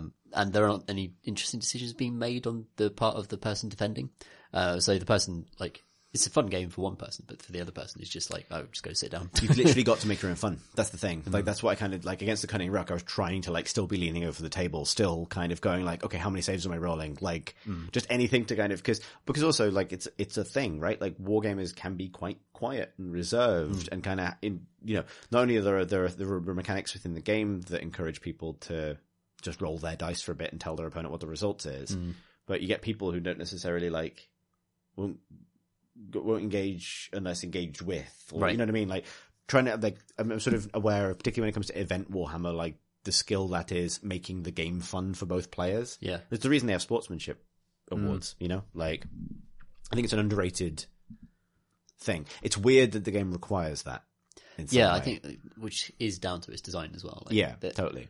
And especially when it comes to like spellcasting stuff, like a lot of the rolls just aren't of significance. Like I almost wouldn't mind if all spells just happened, if you know what I mean. Like having to roll for every single spell for its possibility. Like it's not an interesting roll. If it fails, nothing drastic happens. Like just, you know what I mean. So one thing that I came to a better understanding was how magic functions.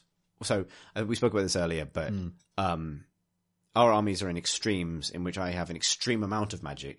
And you have extremely none at all, Literally not even dispels. Nothing. Whereas like most of the armies have something. Yeah. And that becomes a much more interesting.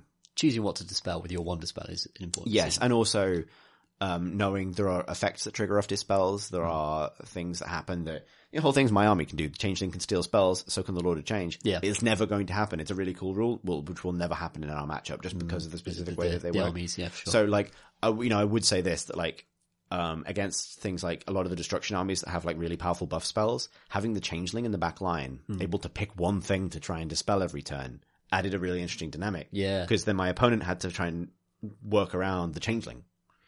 Do you kill him and spend time doing that? Do you hope he doesn't dispel the thing that you really need this turn? Yeah. Like, there's a game there. Yeah, I almost wonder if one of the other ways to do it is to just merge everything into magic.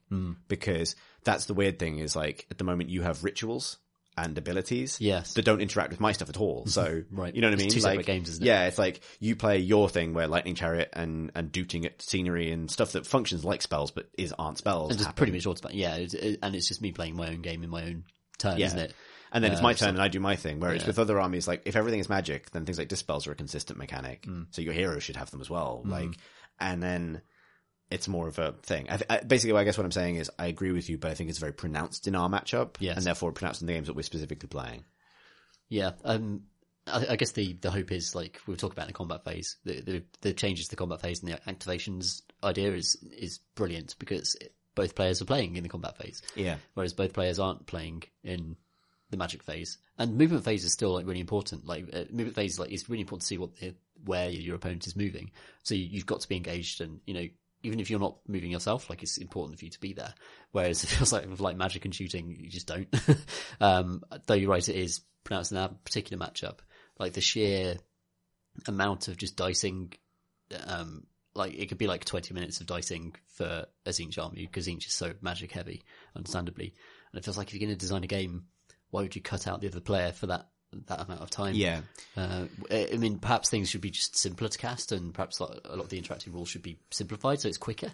I don't have any objection to like what those spells do or anything. I think like Tzeentch is really interesting, but it's almost like the actual executing that stuff feels like it could be somehow faster. Or well, it's weird, like, and then when things go wrong, it's less pronounced because it's only happening to one player. Like, I tell you what we should do actually, I think maybe, for the sake of kind of folding this discussion in, is incorporate the battle we just played into this chat. Yeah. Because it has a lot to say about it, because you just played against my kind of tournament army for the first time with one change, because that Sorcerer Lord. He's well dead. He's a Celestin, well, he's a Castellan now. He's a Castellan, he's been reforged. Yeah, he's been reforged as a Lord Castellan, which is now in your army. But it was pretty much the army I brought to Blackout. And it's probably not worth us doing a full battle report this episode because we didn't have time to play a full game. We played 2 turns of 2,000 points. It was close. I think it would have been a really close game, actually. Yeah. Like if it had gone on a bit further. But it was an interesting one because I'll put the beat-by-beat photos and stuff from the game in the show notes so you can see how this worked out. But we played a 2,000-point game on a 4-foot-by-4-foot board, which is a small space anyway. Yeah, true. With the open war cards, which randomly generate scenarios. We talked about it 40k before, and it seems to work just as well for AOS. Which meant we opened with your Retributors 3 inches from my pink horse. Yeah. So we were ready to smash it up like minute 1 of the game. Yeah, it was quite exciting. And you got the first turn, which was genuinely a roll-off because we have the same number of drops, so it's based on who won the roll-off, basically. Yeah. I won it, which meant that I finished deploying second. No, hang on, you would have had it anyway. Yes, you would have had it anyway. So you would have had the first turn. And so what that really meant was the first turn of the game was vast numbers of Retributor mortal wounds. Going into some big horrors. Yeah. But that's not a bad place for those wounds to go into for you. Not at all. Not at all. But what I'm saying is like, it was a bit, not in a bad way, but it was very AOS. It was very, I do my thing, you do your thing. Yes. Opening, right? Yeah, yeah. It wasn't like a wall of Retributors hit a wall of Chaos Warriors and there was a fight. Right. It was like your mortal wound Yeah. tank does, does mortal wounds here, and then my force wakes up Yeah. and does mortal wounds back, right? That was kind of how it opened. Yeah. But there was some really interesting sort of moments in terms of like, as soon as I saw where you deployed your Retributors, I just assembled like rows upon rows of collapsing demon things between you and the Lord of Change. Like, you're not getting to him quickly. Like, Which I was quite happy with, because all I wanted to do is pin you in the corner and stop you from having the objectives. So the objectives were, we both got to place 2 objectives at the very start of the game, and they were quite well spread out because they have to be a certain distance apart. So for you to castle up in a corner, like, I accept that stuff will die there, and I don't need that point.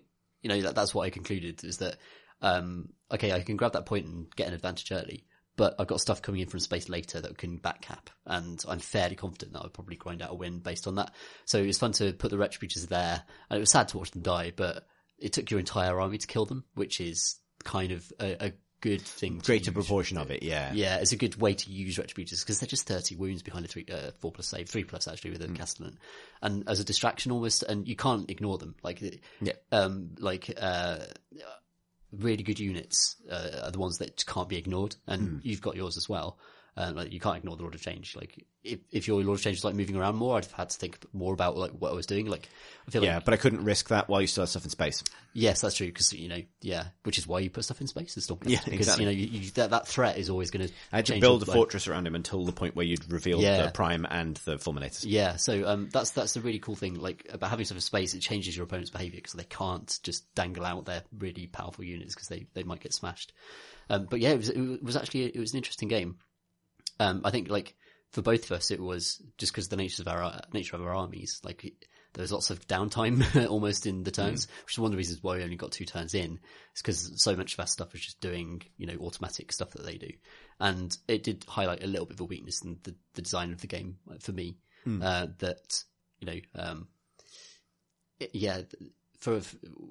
We've got like an unusual mismatch in terms of magic versus non-magic. Yeah, but that shouldn't exist really. Like, there should be a system. That's what I mean. If magic was a universal thing, if the Stormcast stuff was magic, so I had a chance to dispel some of it, but also you were engaging with my spellcasting. It feels like my Relictor should be able to dispel stuff, right? Yeah. Like, he's a weird. But in a way, but it also feels like I should be able to attempt to dispel Lightning Chariot. Yeah, definitely. And, like, risk exposing the changeling. I do agree. Yeah, you know what I mean. Like, if I could reveal the changeling in order to gamble on dispelling Lightning Chariot on a crucial moment, then suddenly we're playing the game.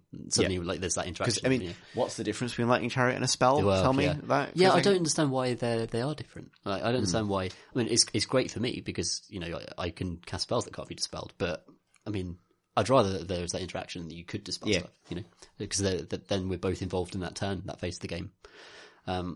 I mean, yeah, Zeta are an edge case because they're so magic focused and they've got so much stuff, which is how they should be. I tell you what, like, it'd be interesting if, in the course of like adding in allies and things, if you ally in some wizards, I like, certainly will. What happens, like, because it gives me some bonuses. Like, Lord of Change successfully dispels your spell. He knows that now. It's his now. Yeah, which is really, really cool. I've got a Branch Witch. I'll probably field the Mistweaver as well as part of my allies. So a little allied contingent of like Sylvaneth-y, Elfy people to kind of do some spell stuff would probably make our games more exciting, actually. Yeah, I think we're a bit monoforce at the moment as well. Because, like, it's Teach Demons are weird, but you've seen everything they can do now. Yeah, but same for both of us, isn't it? Like, the Stormcast are just, they can't be surprising. Yeah, they're just going to stop forwards and kill stuff. Yeah, and sit behind their armor saves. Yeah, yeah. So maybe it's not worth doing a full battle report simply because what I will do is I'll write something up for the show notes. So people are curious from exactly how this played out, but it was a fairly standard smash up between us, although I wasn't forgetting everything all the time. So Yeah, a it's little bit definitely, more- your army's way better when you're remembering what it does to you. And like, I got through the Retributors a little bit faster. There was one, miracle dice moment for me where, so I have the way I've rebuilt my Lord of Change, he's all in on spellcasting now. He has more spells. He obviously gets +1 to cast. He also changes the result of, as a Lord of Change's default ability is you roll 2 dice to cast a spell, and he changes the result of the lower dice to match the higher. Yes. Which is huge. Really, really, really important. Also, he rerolls all 1s to cast. So, he's very consistent. Like, even casting things that need an 8 or a 9 or something, like, you can do things like commit a 4 from the Destiny pool, and the other thing will always be 4 or higher. Yeah. Because of that. However, on a fairly crucial damage roll against the Retributors, I managed to roll double 1s and then re-roll the double 1s into double 1s. It's one of the only ways you can fail, really. Double 2s, he hates double 2s because he doesn't get to re-roll them. Yeah, okay, that's true. You can't match the other. Yeah, and then double 3s are okay because they go up to 7 with his +1. So, but double 2s is 5, which is bad for a lot of things. So that was just like one of those like, okay, but then that turn I managed to one of the heralds just popped off and did 6 mortal wounds to your general and just dead now. The end of him. Yeah, Like, yeah, no mortal wound save. So that was an interesting moment. But yeah, it was, so this one was sort of, fuzzily lore based. People following the ongoing clash between our armies. I sort of see this as your army charging deeper into Tzeentch territory and just fighting demons all the way. Yeah. Sans my Chaos Sorcerer Lord plus your Castellan, Castellan who didn't is do a bad. lot really, just buffed people and failed to charge. It gave an extra save to the Retributors for the game. His dog got beaten to death by the Ogre Did, Thaumaturge, yeah, that was so that sad, was a bit wasn't sad, yeah. A big moose killed the dog. Yeah. Although the relic that died this time without the Ogre Thaumaturge Did dying, actually, which is yeah. That's a swing. That's a swing of fortune for the Ogre Thaumaturge. Yeah. So if you're keeping track, although we didn't finish the game, so it feels a bit of a weird one to talk through. I guess there's no conclusion. It would have been interesting to see it play out. I mean, I think it could have gone either way. Honestly, it depended on whether you were able to kill the Prime and the Fulminators on the point once I backcapped it. And I think you could have done with the multiple wounds output, and I wasn't going to be killing the Lord of Change or any of your wizards anytime soon. It would have been close. It would have been close, It would have been a further 3 turns of Warhammer with a result at the end of 5 hours later, there might have been a result. Yeah.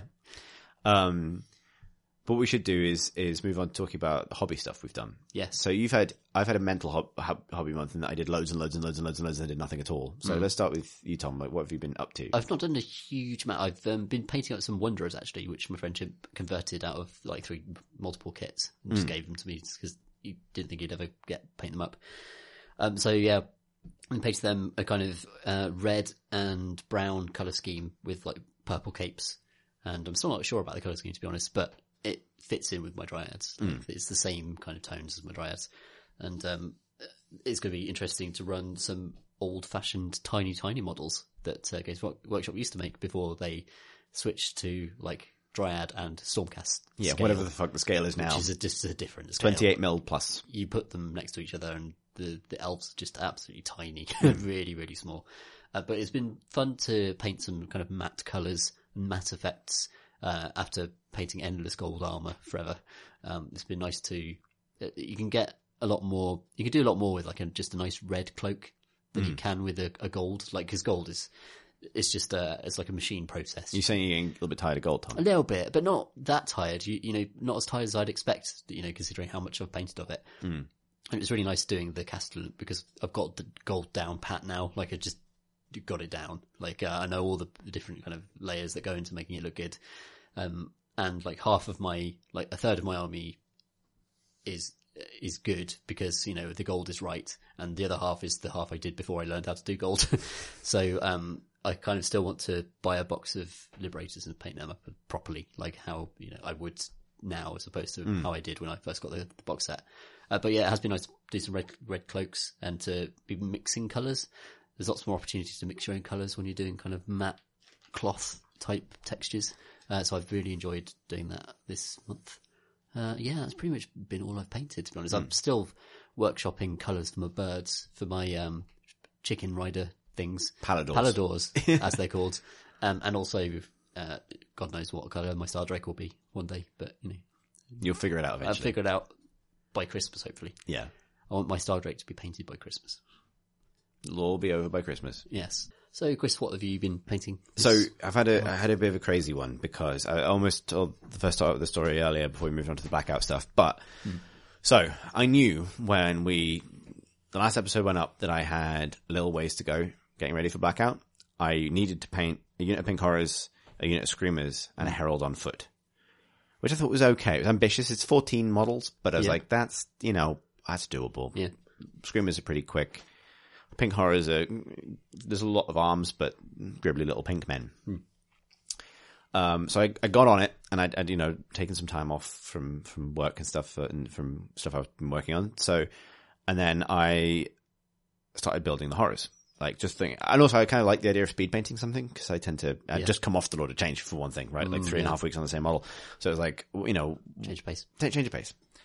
And I'd bought a Start Collecting Demons of Tzeentch box, because I want everything else in the box, and I'm going to build that eventually, but I get the Pink Horror sprues out, and I can't find the bases. I'm like, where are all the bases? And there's this rogue bag of 10 32mm bases, but Pink Horrors come on 25mm bases, because both of the kits that I had 25mm bases. All my Pink Horrors are on 25mm bases and fall over all the time. It's at that point that I decided to go and consult the official size chart for AOS bases. Dear. And guess what?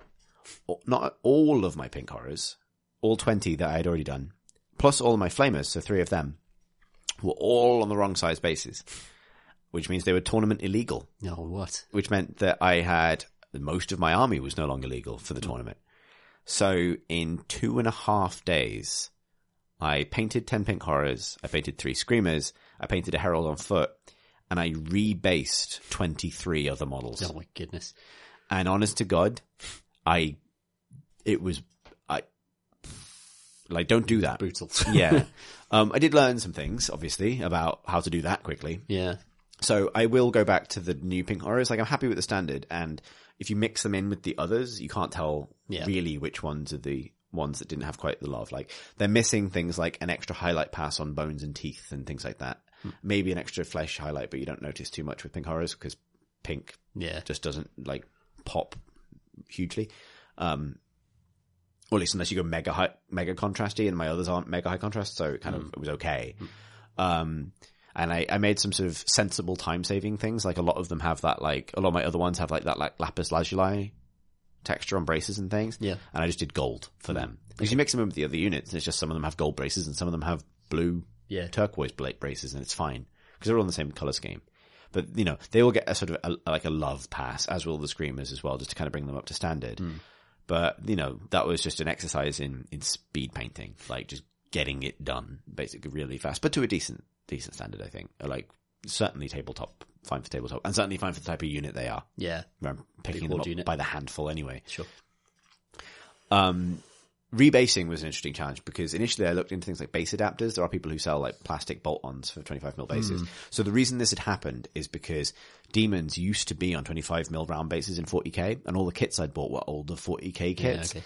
And then they were changed to 32mm rounds about 2 years ago, but apparently all the stuff I've been using were just older stock. Okay. So this was just me not knowing, basically. But it turns out every game we've ever played, my Pink Horrors are on the wrong size bases. So that's, a thing. It's not a huge thing, but it's a thing.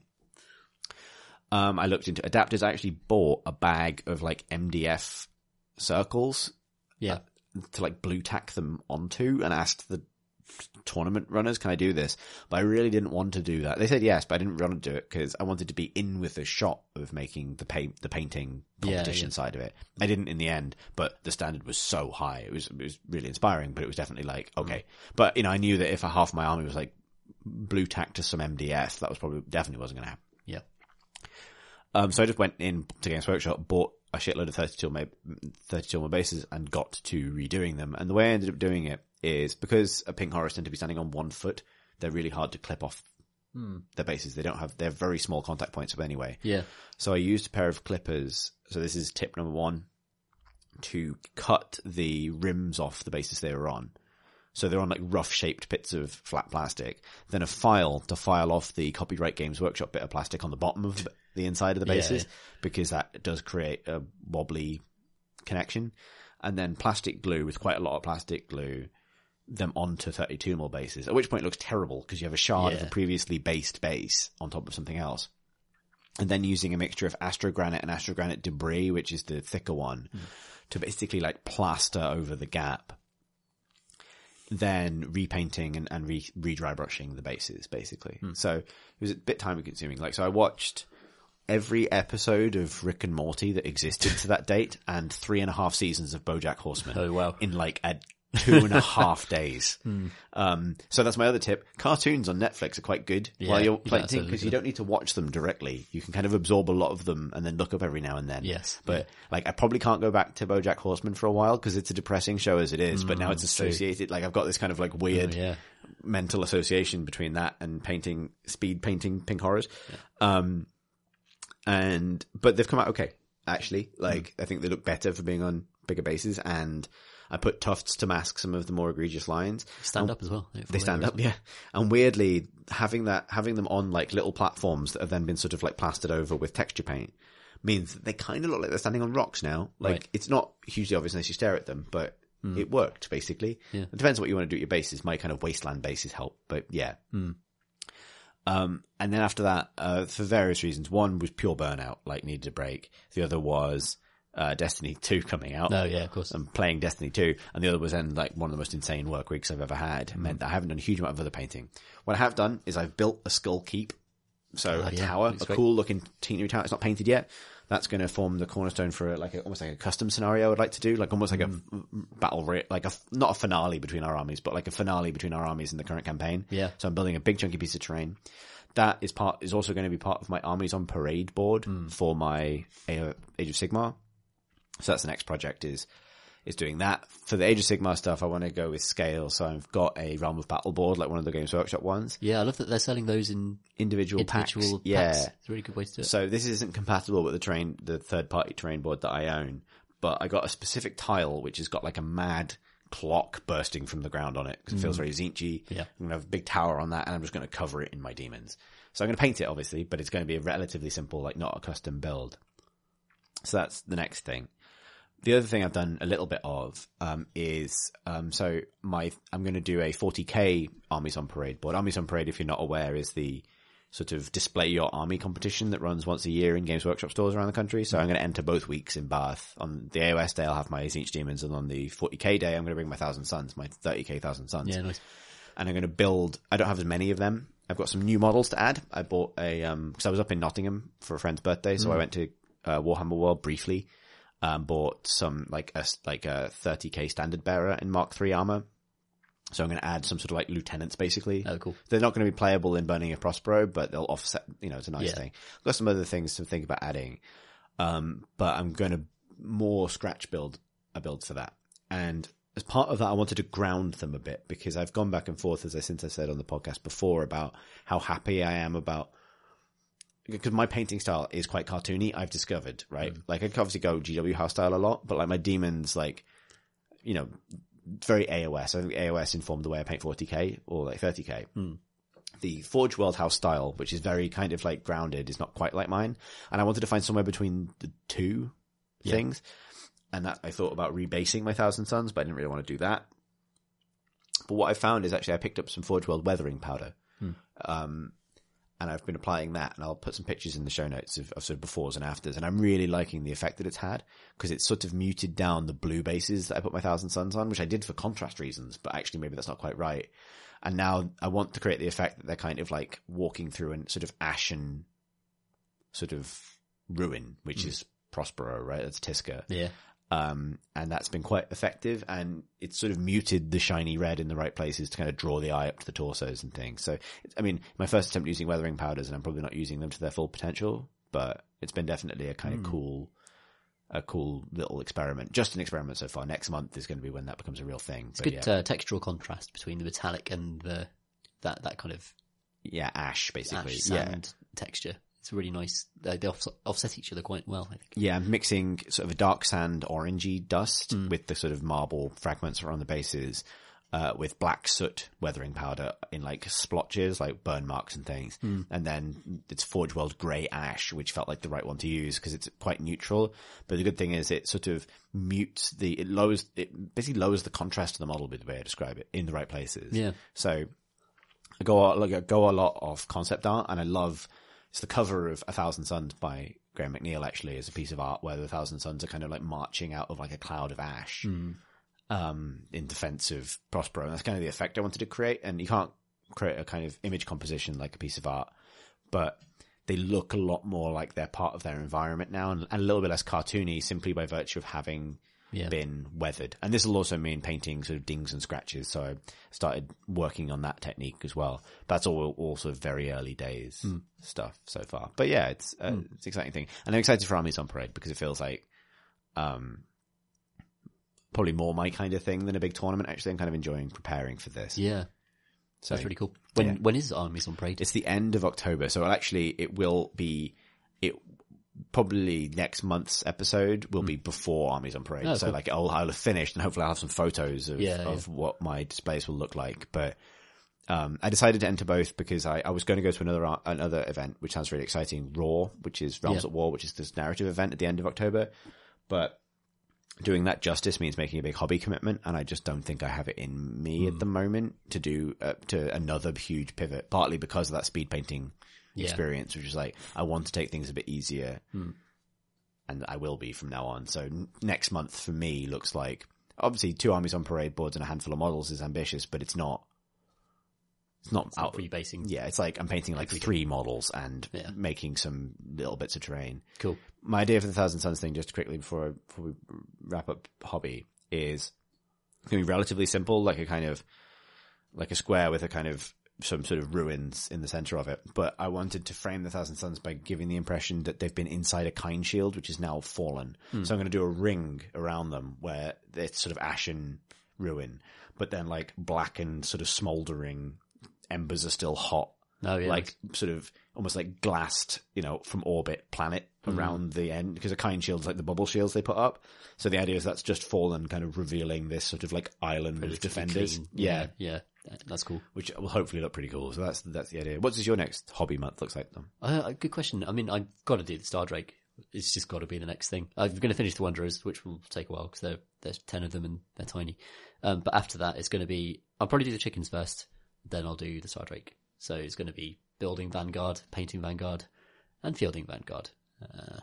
And I might buy some elves. Who knows? Who knows what will happen? Who knows? Anything could happen. Yeah, it'd be good to get some more units, different units on the table as well. Yeah, definitely. It'd be fun to play with like a totally different army, really, to be honest. So I'm looking forward to. I've still got some Dryads to paint. I've still got some Kurnoth Hunters I could put together as well. So it's going to be a nice change. Oh, also you got me an Errant Quester. From I World, picked that up. Yeah, which is awesome. It's a really cool model, so I'll probably paint that up as well. Yeah, it'd be nice to get some more stuff in for next month's game. New stuff. Yeah, particularly because if I finish all that terrain stuff, then we will have a final showdown over a big tower. Yeah. Who knows? Why not? Yeah, that'd be good. We should do some questions. Let's do some questions. We've got quite a lot of questions, so we'll power through. Right. So the first one came from Discord, and I literally copied it into my notes, my like Minis monthly notes. Sadly, without noting down who had sent in this, put this question in Discord, or even if they actually wanted it answered. Well, I'm gonna answer it anyway. The question was, and apologies if I'm forgetting who exactly this was. Make yourself known. I'll put in the show notes or something. Which Space Marine chapter members would be your idea of a hot date? Which seems like a salamander setup, right? Because they're nice and they set people on fire. Yeah. But let's move past this. That's too easy. I wanted to take this in a slightly different direction, which is like founding chapter by founding chapter. Do you swipe left or do you swipe right? Okay. Yeah. I always forget which is which. Dark Angels. So is right rejection or? I don't know either actually. Yeah, I've been in a relationship the entire time. Yeah, same here. Yeah. Okay. Yes or no? Then? Yes or no? Yeah. Dark Angels. Oh, Too yes. broody. Yes. Okay. For a short fling, I think. Okay. Yeah. So it's almost like Shagberry kill first founding chapters. Right. Okay. Let's do this. Shag Dark Angels. Second Yeah. chapter doesn't exist. I'm not going to get all the numbers right, so we'll just go through. Well, the non-existent. I mean, it's Non-existent second chapter is whatever is in your mind, so that's fine. Yes, There. that's a yes for that. Then I suppose. Pure onanism. Just like. Third is Ultramarines. Oh, Hang on, you think about that. I'm just going to pull up the list. probably marry. I think they would be reliable, stoic. They'd be with you through the goods and the bads. They'd always be Ultramarines. Bit boring though. But yeah, a solid marry if we're doing that. I'll be right with you. I just found the space-based DF9 wiki for some reason. Okay. I'm that good at Googling things. Here, hang on. So that's, I think the third. The internet will tell us. Emperor's Children. Sorry, third is Emperor's Children. Oh gosh, Shag. Shag. Yeah, absolutely. Shag. Iron Warriors. Avoid. Yeah. Yeah. Yeah. Yeah, it's no need. Yeah. Yeah. Petarabo is like the least charismatic Yeah, for Primarch. sure. White Scars. Oh, I think I might marry the White Scars. why would you marry them? They'd murder you. Because you just jet off on a million bikes with like loads of cans. Like, Is it Mad Max? yeah. But it feels Just like imagine just on doesn't feel like a stable life, does it? It doesn't feel like a marriage. out on the road, it seems kind of romantic to me. Okay, a marriage on the road. Life on the road, with you know. the white scars. like, yeah, Okay, all right. Don't stay in any one place for long. Ride a bike. Like bikers. I don't know. White I'm gonna- scars. Yeah, White Scars. Marry. Space Wolves. Oh God, avoid. Avoid. Definitely avoid.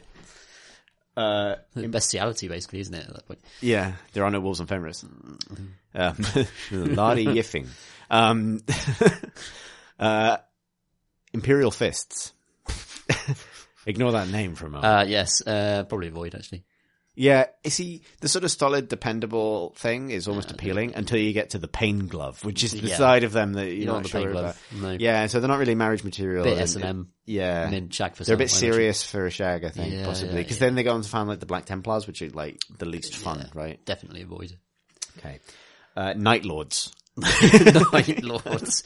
Shag. Are we just going to shag all the Chaos chapters? Yeah, okay. Yeah, that seems to basically. be how it works, though. Yeah. That feels like, Okay. how it should work. Blood Angels. Ooh, Shag. probably Shag. Yeah. Blood Angels. Yeah. It's a Shag. Iron Hands. No, avoid. Definitely avoid. I mean, I'm collecting them, but I wouldn't marry or shag them. Yeah. Okay, fine. World Eaters. What's their deal? What's their thing? They're just jerks, aren't they? Isn't that the... Well, it's Angrons, right? Like, Oh, it's angry. Angrons It's lot. Khorne. Oh, It's avoid Khan, probably. right? It's Like too they're on the much, Eightfold yeah. Path. Yeah, it is a bit much. Yeah. I think that they're in they fall into the bracket which is not expressed in the Shag Marry Avoid system, which is doomed 2-month relationship. Yes. I feel like that's where That's they fall for definitely me. where they right? would be. Yeah. Yeah. Bad relationship. But so is- the Night Lords would as well, but they'd be more fun, I think. yeah. 13th chapter, not third. Ultramarines. Solid, dependable. Marriage, I suppose, marry. But, I mean, I'd be bored. So I it's think just- the Ultramarines are the Space Marine chapter that your sibling marries, that you make polite conversation Okay, with. yeah. Right. I can see that. I mean, Robuta Gulliman is just like John Cena in my head. So, Oh, okay. I think Yeah, then that's but I mean, imagine he's just a very polite man who you Yeah, just nice sort of guy. polite to. Yeah, Yeah. just a nice guy, right? Yeah. But he, kind of get on with it. You have a beer with Robert Girl. yeah, you would, But yeah. does that lead to But more? you- I don't know. Depends what you're looking for. I mean, avoid is too strong. Maybe after too many relationships with the World Eaters, you're ready for an You're Ultramarine. ready for reboot. Yeah. 14th Legion, the Death Guard. Death Guard. Oh, avoid. Jesus. Yeah, avoid. Yeah, definitely avoid. They yeah. literally the whole thing The is whole spreading thing disease. is STDs. Yeah. I mean, their thing was sort of like endless, relentless marching, which means they kind of always get their own way. So yeah, nah. Not for me. 15th Legion, the Thousandth Sons. Oh, Marry. Oh, ooh, I'm in. I'm in. You'd marry. I'd marry a Thousand Sons. for life. Yeah, I'm in. Like, so they have some issues with being know-it-alls. Yeah, that's fine. But they do things a little bit differently. They're proud of who they are. They're made of dust. They occasionally, they're made of dust now. They were made of, just turning into tentacles all the time. That's the issue. Yeah, a little bit worrying. But they Kinky though, perhaps. they like for books. certain They're well read. They understand. They value knowledge. They understand. They value people as well, which a lot of Space Marine chapters don't. They believe in preserving other people's cultures, even if it doesn't match their own. That's a good trait to have in a relationship. Solid marry. Yeah, Yeah. that's a solid marry. Sorry, I'm making the case for the Thousand Sons here, but yeah. Yeah. I feel like, so a piece of art I really wanted to commission, but I was like, I don't have the money or the time, or really, I don't know why I would do this, was all of the Primarchs in the Dream Daddy art style. Right. Yeah, okay. Like yeah. Dream Primarch. Yeah, that could work. That's the a- visual novel I would play. That's Well, I'd a- play Dream Daddy as well, but you know what I mean? It's a $2 intro. I want to make the Horus Heresy Dream Daddy visual novel. I wonder how fast. Games Workshop, give me the I license wonder how to do fast they would that. sue you. Immediately. But like, everyone's got the license. Anyway. Sorry. 16th Legion, the Sons of Horus, or the Lunar Wolves. That's a tricky one. Yeah. Well, I mean, I'd marry Loken. Yeah. You know, Garviel Loken. Garviel Loken, I'd marry. Yeah, The rest of them, Torek Tomageddon or something like that. Like, yeah, okay. yeah, Probably a marry Lunar Wolves, avoid Sons of Horus, or Yeah. shag Sons of Horus. Well, probably avoid. Yeah, okay. Too risky. Yeah, marry Lunar Wolves, doomed 2-month relationship with the Sons of Horus. Yep. Word Bearers, Oh God, avoid. avoid. Yeah. Yeah. Too much. Salamanders. Oh, Mary, Mary. probably. Yeah. Mary, yeah. They're just nice, aren't they? Yeah. Raven Guard. Oh, Shag. Live fast. I Die think you hard. get ghosted by the Raven Guard completely. That is the whole thing. Shag isn't it? once and then you never see Corvus just Corax gone. again. You just hear the sound of a jet bike departing and never again. Yeah. Sound of 1,000 Fun ravens. while it lasted. Finally, the Alpha Legion. Oh, avoid. Yeah, I am Alfarius. They're all bellowing all the time. Too much. I don't want that. Imagine. You go mad. Yeah, I'm good. I'm glad. This wasn't even a question we were really asked. No, but I suppose, I don't know what, I feel like someone will be interested in those answers. Just to give you something. So the next question. But I mean, maybe we've learned something more about which Space Marine chapters we really want to collect. Perhaps. I mean, is wanting to shag or marry a chapter a prerequisite for collecting them? I'm collecting Iron Hands. You don't even, no, apparently not. Yeah. Apparently you don't need to need to imagine fancy them. having a long-term relationship with these Space particular Marine Space Marine. to collect it. But nonetheless. Simon, who's curly on Discord, writes, 1, 2, 3, 4, which Chaos God do you adore? 5, 6, 7, 8, pus, skulls, change, or gyrate, which is a valiant attempt to That's make very that good. rhyme. I enjoyed that. I'm going to sneeze, Tom. Fill in the gap. That's Snuggle. We haven't killed each other yet. I think Corn's going to be very disappointed with the way He this wouldn't even podcast finish is the going. game. That's the thing. Yeah, it's true, actually. Oh well, it turns out neither of us are particularly corner-lined. Yeah, there you go. Anyway, It's each next. yeah. My question this month is about the most exciting aspect of the hobby, paint station organization. I've spent more time than I'd like thinking about arranging and rearranging my paints. I sort mine by type, metallics, layer, shade, etc., then order them into a sort of rainbow. They live in homemade flat racks, so I can easily stack them away into the spousal eye roll investment obfuscation device, also called a cardboard box. A folding table and a light with a magnifying glass completes my setup. What about yourselves? How do you organize your paints, and what does your paint station look like? Cheers for the excellent podding over the years. Simon, and then he has a PS about you forgetting that disgustingly resilient and 40k can save mortal wounds. So there you go. PSA there, but we won't maybe go into too much that's detail. useful to know, though. Paint station organization, Tom. Yeah, well, I they're all in a box, and then I don't have like a set paint station, so I have to kind of assemble one. So I've got one of the Citadel paint boxes, which has like, a big rack for paints inside it, and it all unfolds into a workstation. So that's how I do it. I've got a lamp. I've got the one that GW uses, which I think you've got one as well. I've got one as well, yeah. I can't remember what it's called or anything. But I'll put a link in the show notes. It's a very, very good lamp. It's a very good lamp. It's pricey, but good. You recommended it to me, and then Pip got it for me as a Christmas present last lovely. year. So, yeah. It's it's brilliant. It gives you proper like daylight. It's a lot of level. light in a big area, which Big is what you area, want. yeah. Yeah. And especially in a dark country like this, it's good to have that. So I don't organise my paints at all. I have a drawer full of paints, and I rely on a sort of system of trial and error, and I like to think a little bit of magic, a bit like the psychic test in Starship Troopers with like the kind of blind trial. yeah. So just kind of imagine, just by sort of like a kind of unspoken intuition, just pull the paint I'm looking for out of the drawer without nice. trying. It almost never works, but when it does, it feels amazing. Yeah, well, like, that's- I need Skaven Bite Dinge, and you're like, There it is. oh my god. But yeah, I actually get to I work on a project, and then by the time I finished it, my paint station is a disaster. And then I cathartically clean and tidy, and then it becomes a disaster again, and then it's Yeah, waves. it's I'm not pretty similar. I'm not a good session by session organizer. Yeah, I tend to arrange my paints around me as I'm using them, and not put them back. So there's like a semicircle of growing paint kind of just around me. Yeah. In a project. Then my girlfriend gets annoyed. I have to put it all away. Yeah. Similar. Yeah, I'm sure many people will Yeah. empathise. Next up, Pete Fienia from Discord writes, "Hi there, miniatures. This month's question is, with rumours that GW are looking to make their release schedule faster, which presumably means more models coming out faster, what will this mean for us hobbyists? I'm in two minds, as on one hand, there are lots of miniatures that are past their prime and need updates or replacements, and there are also lots of new things that could well be very exciting. However, on the other hand, I'm weak, and it's not fair to tempt me like this. There's also some concern the balance will be affected by the new releases, although for myself I'm not too concerned by that, as Warhammer is, in all its forms, not about that for me. Special bonus question, what is the best mark of power armor? The answer is Mark 6 Corvus armor, because beaks are cool. Thanks for listening, everyone. Fienia/Pete. Best power armor. I actually like Mark 3 a lot. I like Mark 3. Yeah. I like Mark 3, although I never want to paint it again. Yeah, fair. You've done a lot of Mark 3 in your time. Yeah. Mark 10's good. Actually, yeah, Primaris armor is really cool. I Yeah. like Primaris armor. Yeah. It's got a lot. It's got a little bit of Mark 4. Got a fruity bit of Mark 4 in there, I think. It's a mix. Yeah, I like Mark 3. I I think, I'd happily go with that. I really like the Primaris Gravis armor. Somewhere between Terminator and regular Minator. I love those aggressors. Really, really love them aggressive, yeah. Like me a good cowl. Yeah. Bit of cowling. With regards to fast releases. Yeah. I mean, they seem to have already sped up the releases anecdotally from... Yeah, I think it hasn't felt like that simply because AOS has felt very quiet for a long time. That's true, actually, yeah. I don't see any drawback to faster releases, personally.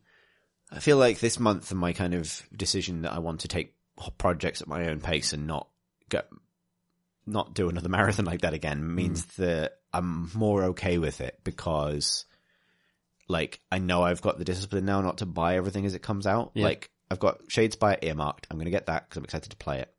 But I may even play without painting everything because they're snap fit models on red plastic. Like, it'll be okay, you know. Like, it'll be okay. It'll be okay. Whereas. Yeah, I mean, obviously, also, I think I don't feel the pressure to own things straight away. I think that's the thing. Like, initially you do when you're excited about a hobby, but you don't need to get everything the moment it comes out. I think once you've got a pile of shame, which I do very much have, then. Yes, me too. I've got a pile of Demons and Zango that need doing, right? Yeah. I think that's what stops you from buying new stuff, really. And to be honest, like, considering the amount of stuff I have means that even though AOS has been slower this year, there's been enough of it. Because we both have I'm piles easily of stuff. Plenty to do through next year. Like, yeah, exactly. I'll only buy stuff now to get me into a new game system, really. Yeah. Like, it's not time to start a new army. I'm still having fun playing my existing army. Yeah. Yeah, the current pace of releases is great. I'd love to see more Death and Destruction. I think those are the two big alliances that need fleshing out in AOS.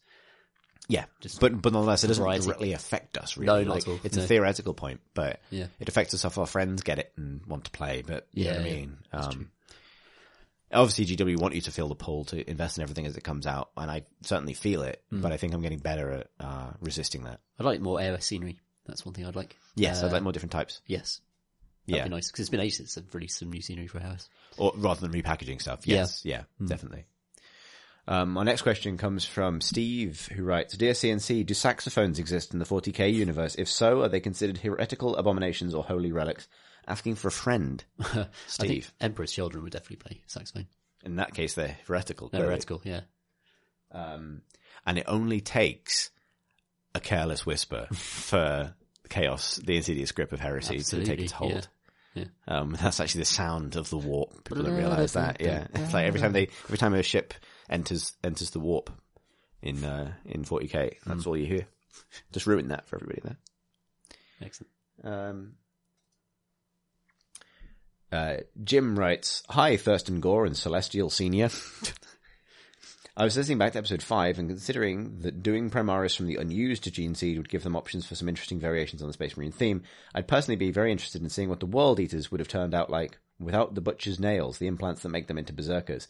It would be great if they then took the Legion in a completely different direction from Berserker, as this was likely the fault of their implants and not their gene seed. What do you guys think about this? Are there any other legions you think would be interesting to see more of without the influence of their Primarch? Thousand Sons Primaris that are highly likely to turn into piles of gloop. Raven Guard without the gene seed degradation that came from their mass cloning attempts during the heresy. Keep on podding, Jim. I think it's like the quirks of the Primarchs are what make their chapters individually different. So if you took the vampirism out of the Blood Angels, what's the point anymore? Yeah, they're just Marines. Yeah. Again. Yeah, there's an element of that. And likewise, Thousand Sons are in a weird position because without Magnus, as people say, they just turn into gloop. Yeah. So that doesn't really work. Yeah, I think obviously loyalist versions of Traitor, more loyalist versions of Traitor Legions is interesting. There isn't really like a presence in 40k like the Lunar Wolves. So they're probably my answer for a concept that's interesting to get back, because Lunar Wolves are basically like the chill Space Wolves. Like they have a kind of like communal battle brother mentality, but in a very specific way that's almost like ritual and sort of they sit between Dark Angels, Ultramarines, and Space Wolves. I think in an interesting way that isn't represented in that current set. I agree actually, and I still think the Emperor's Children are a concept that's not represented in 40k. I really miss them from 30k. The perfectionist Marines. Yeah, the arrogance combined with the idea of battle as art and their aesthetic sensibility as There's well. some of that in the Blood Angels. Yeah, a bit of that in the Ultramarines as well. But I think there's nothing quite as crystallized as the Emperor's Children. Like, I really miss them in 40k. I think there's a place for them. Slaanesh as well. It'd be good. They're sort of, I was about to say, they're sort of the elfy Space Marines. They have the kind of high elf sort of mentality, which is because they're aligned with Slaanesh, who is the god the Eldar made. So, there's, that's all really fits cool. together. A cool little niche, I think, that's, they would fill very nicely. The fancy Marines. Fancy Where are our Marines. loyalist fancy Marines? Loads of filigree.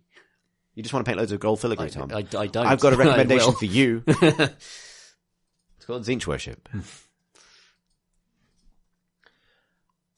Next up, Simon writes, Hi, at to C&C. Having been away from miniatures for a few years, I've been living vicariously through you, so thanks. I really enjoy the battle reports, so sorry for this. Well, we got kind of like 6 battle reports. Yeah, sort you got of. a whole tournament's worth. Yeah. Where invariably the mighty Stormcast triumph.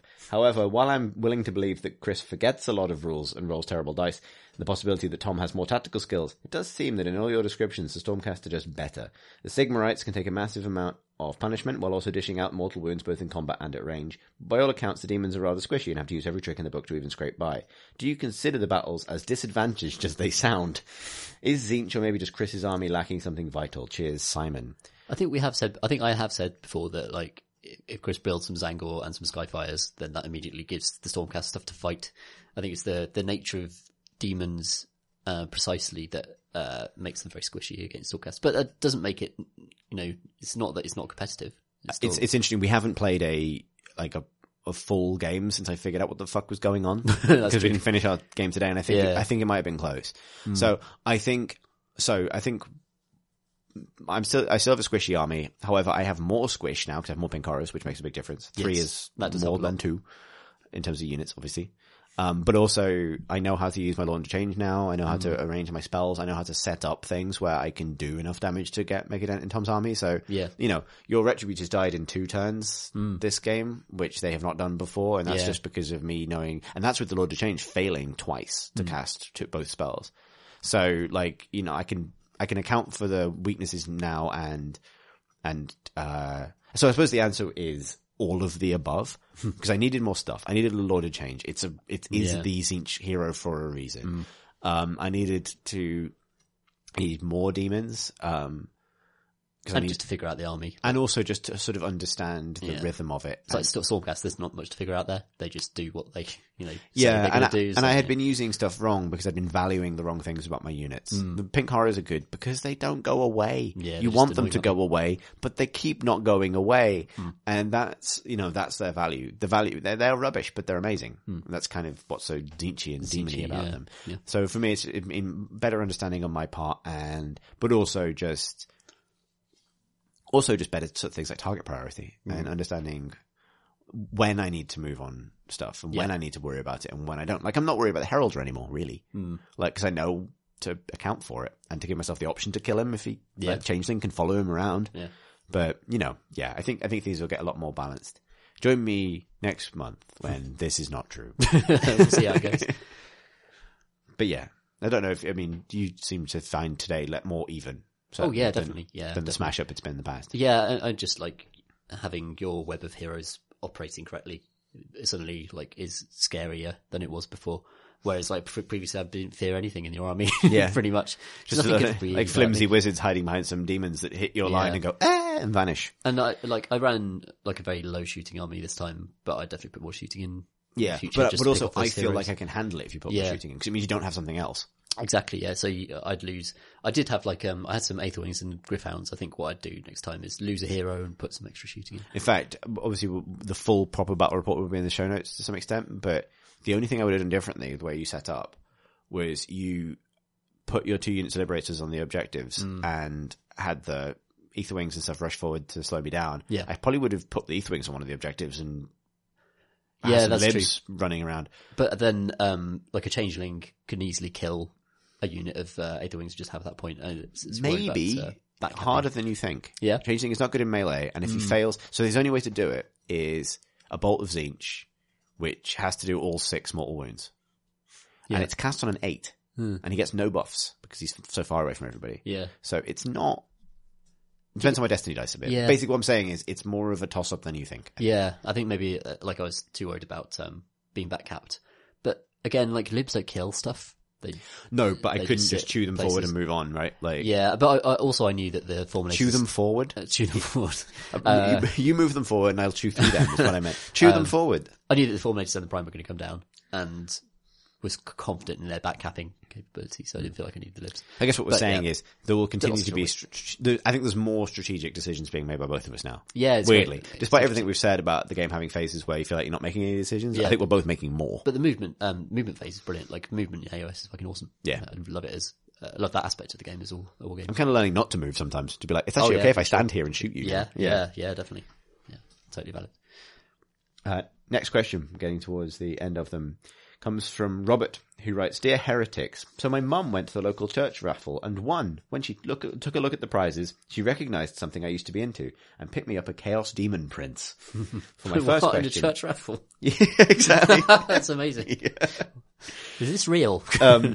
His first question is this older model still legal with all the new rules, or is there some sort of rotation? I used to be heavily into Lord of the Rings models a decade or so ago, and with my recent windfall and your podcast, I want to get back into the hobby, though when listening to the pod, you quickly lost me with talk of paint thinning, washes, wet palettes, etc. When I was painting, I thought dry brushing was rather fancy. Are there any good resources you know of for basic painting skills for novices? Many thanks, Robert.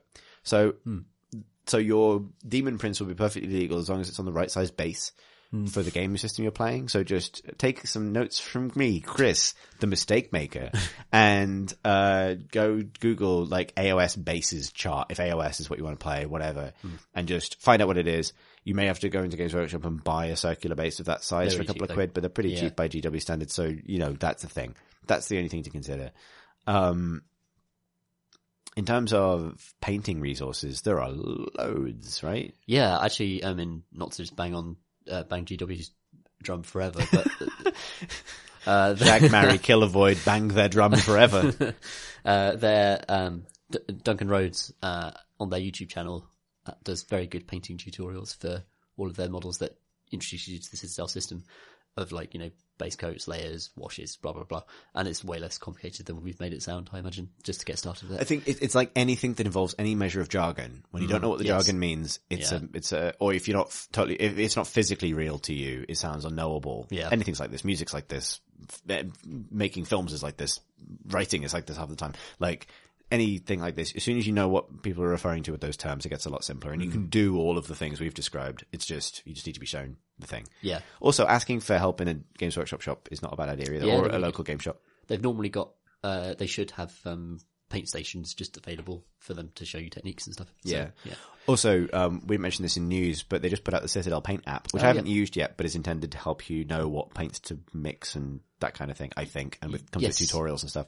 That's right. Yeah, you can select any colour, and it will give you the wash, highlight, dry brush, and it will give you a Space Marine backpack that has been painted using those colours, so you can see exactly how they will turn out in the final model. Yeah, which is it's useful. really handy. Yeah, very handy. So next question comes from Adam, who writes, Hi Chris, is your Chaos Sorcerer actually Rincewind? If his hat says Sorcerer misspelled, you might be onto something. That's from Adam. Well, he's a Stormcast Lord Celestant now. Actually, I just thought of something amazing. Oh, yeah. In our game, he just followed your guy around, didn't do anything, and cast some buffs. That's the exactly same the guy. same thing he did with... It's his whole deal. he survived all of Blackout. He didn't die once that entire time. Really? Yeah. Well, wow. Yeah, he survived Games Day as well. Yeah. That's all. Yeah, that's his. But he just wandered MO. around and his dog got killed, which is basically... Yeah, it's exactly the same. Some things never change. You can reforge your soul, strip out all of its corruption, but he's he'd still still- be basically incompetent exactly. on the other side.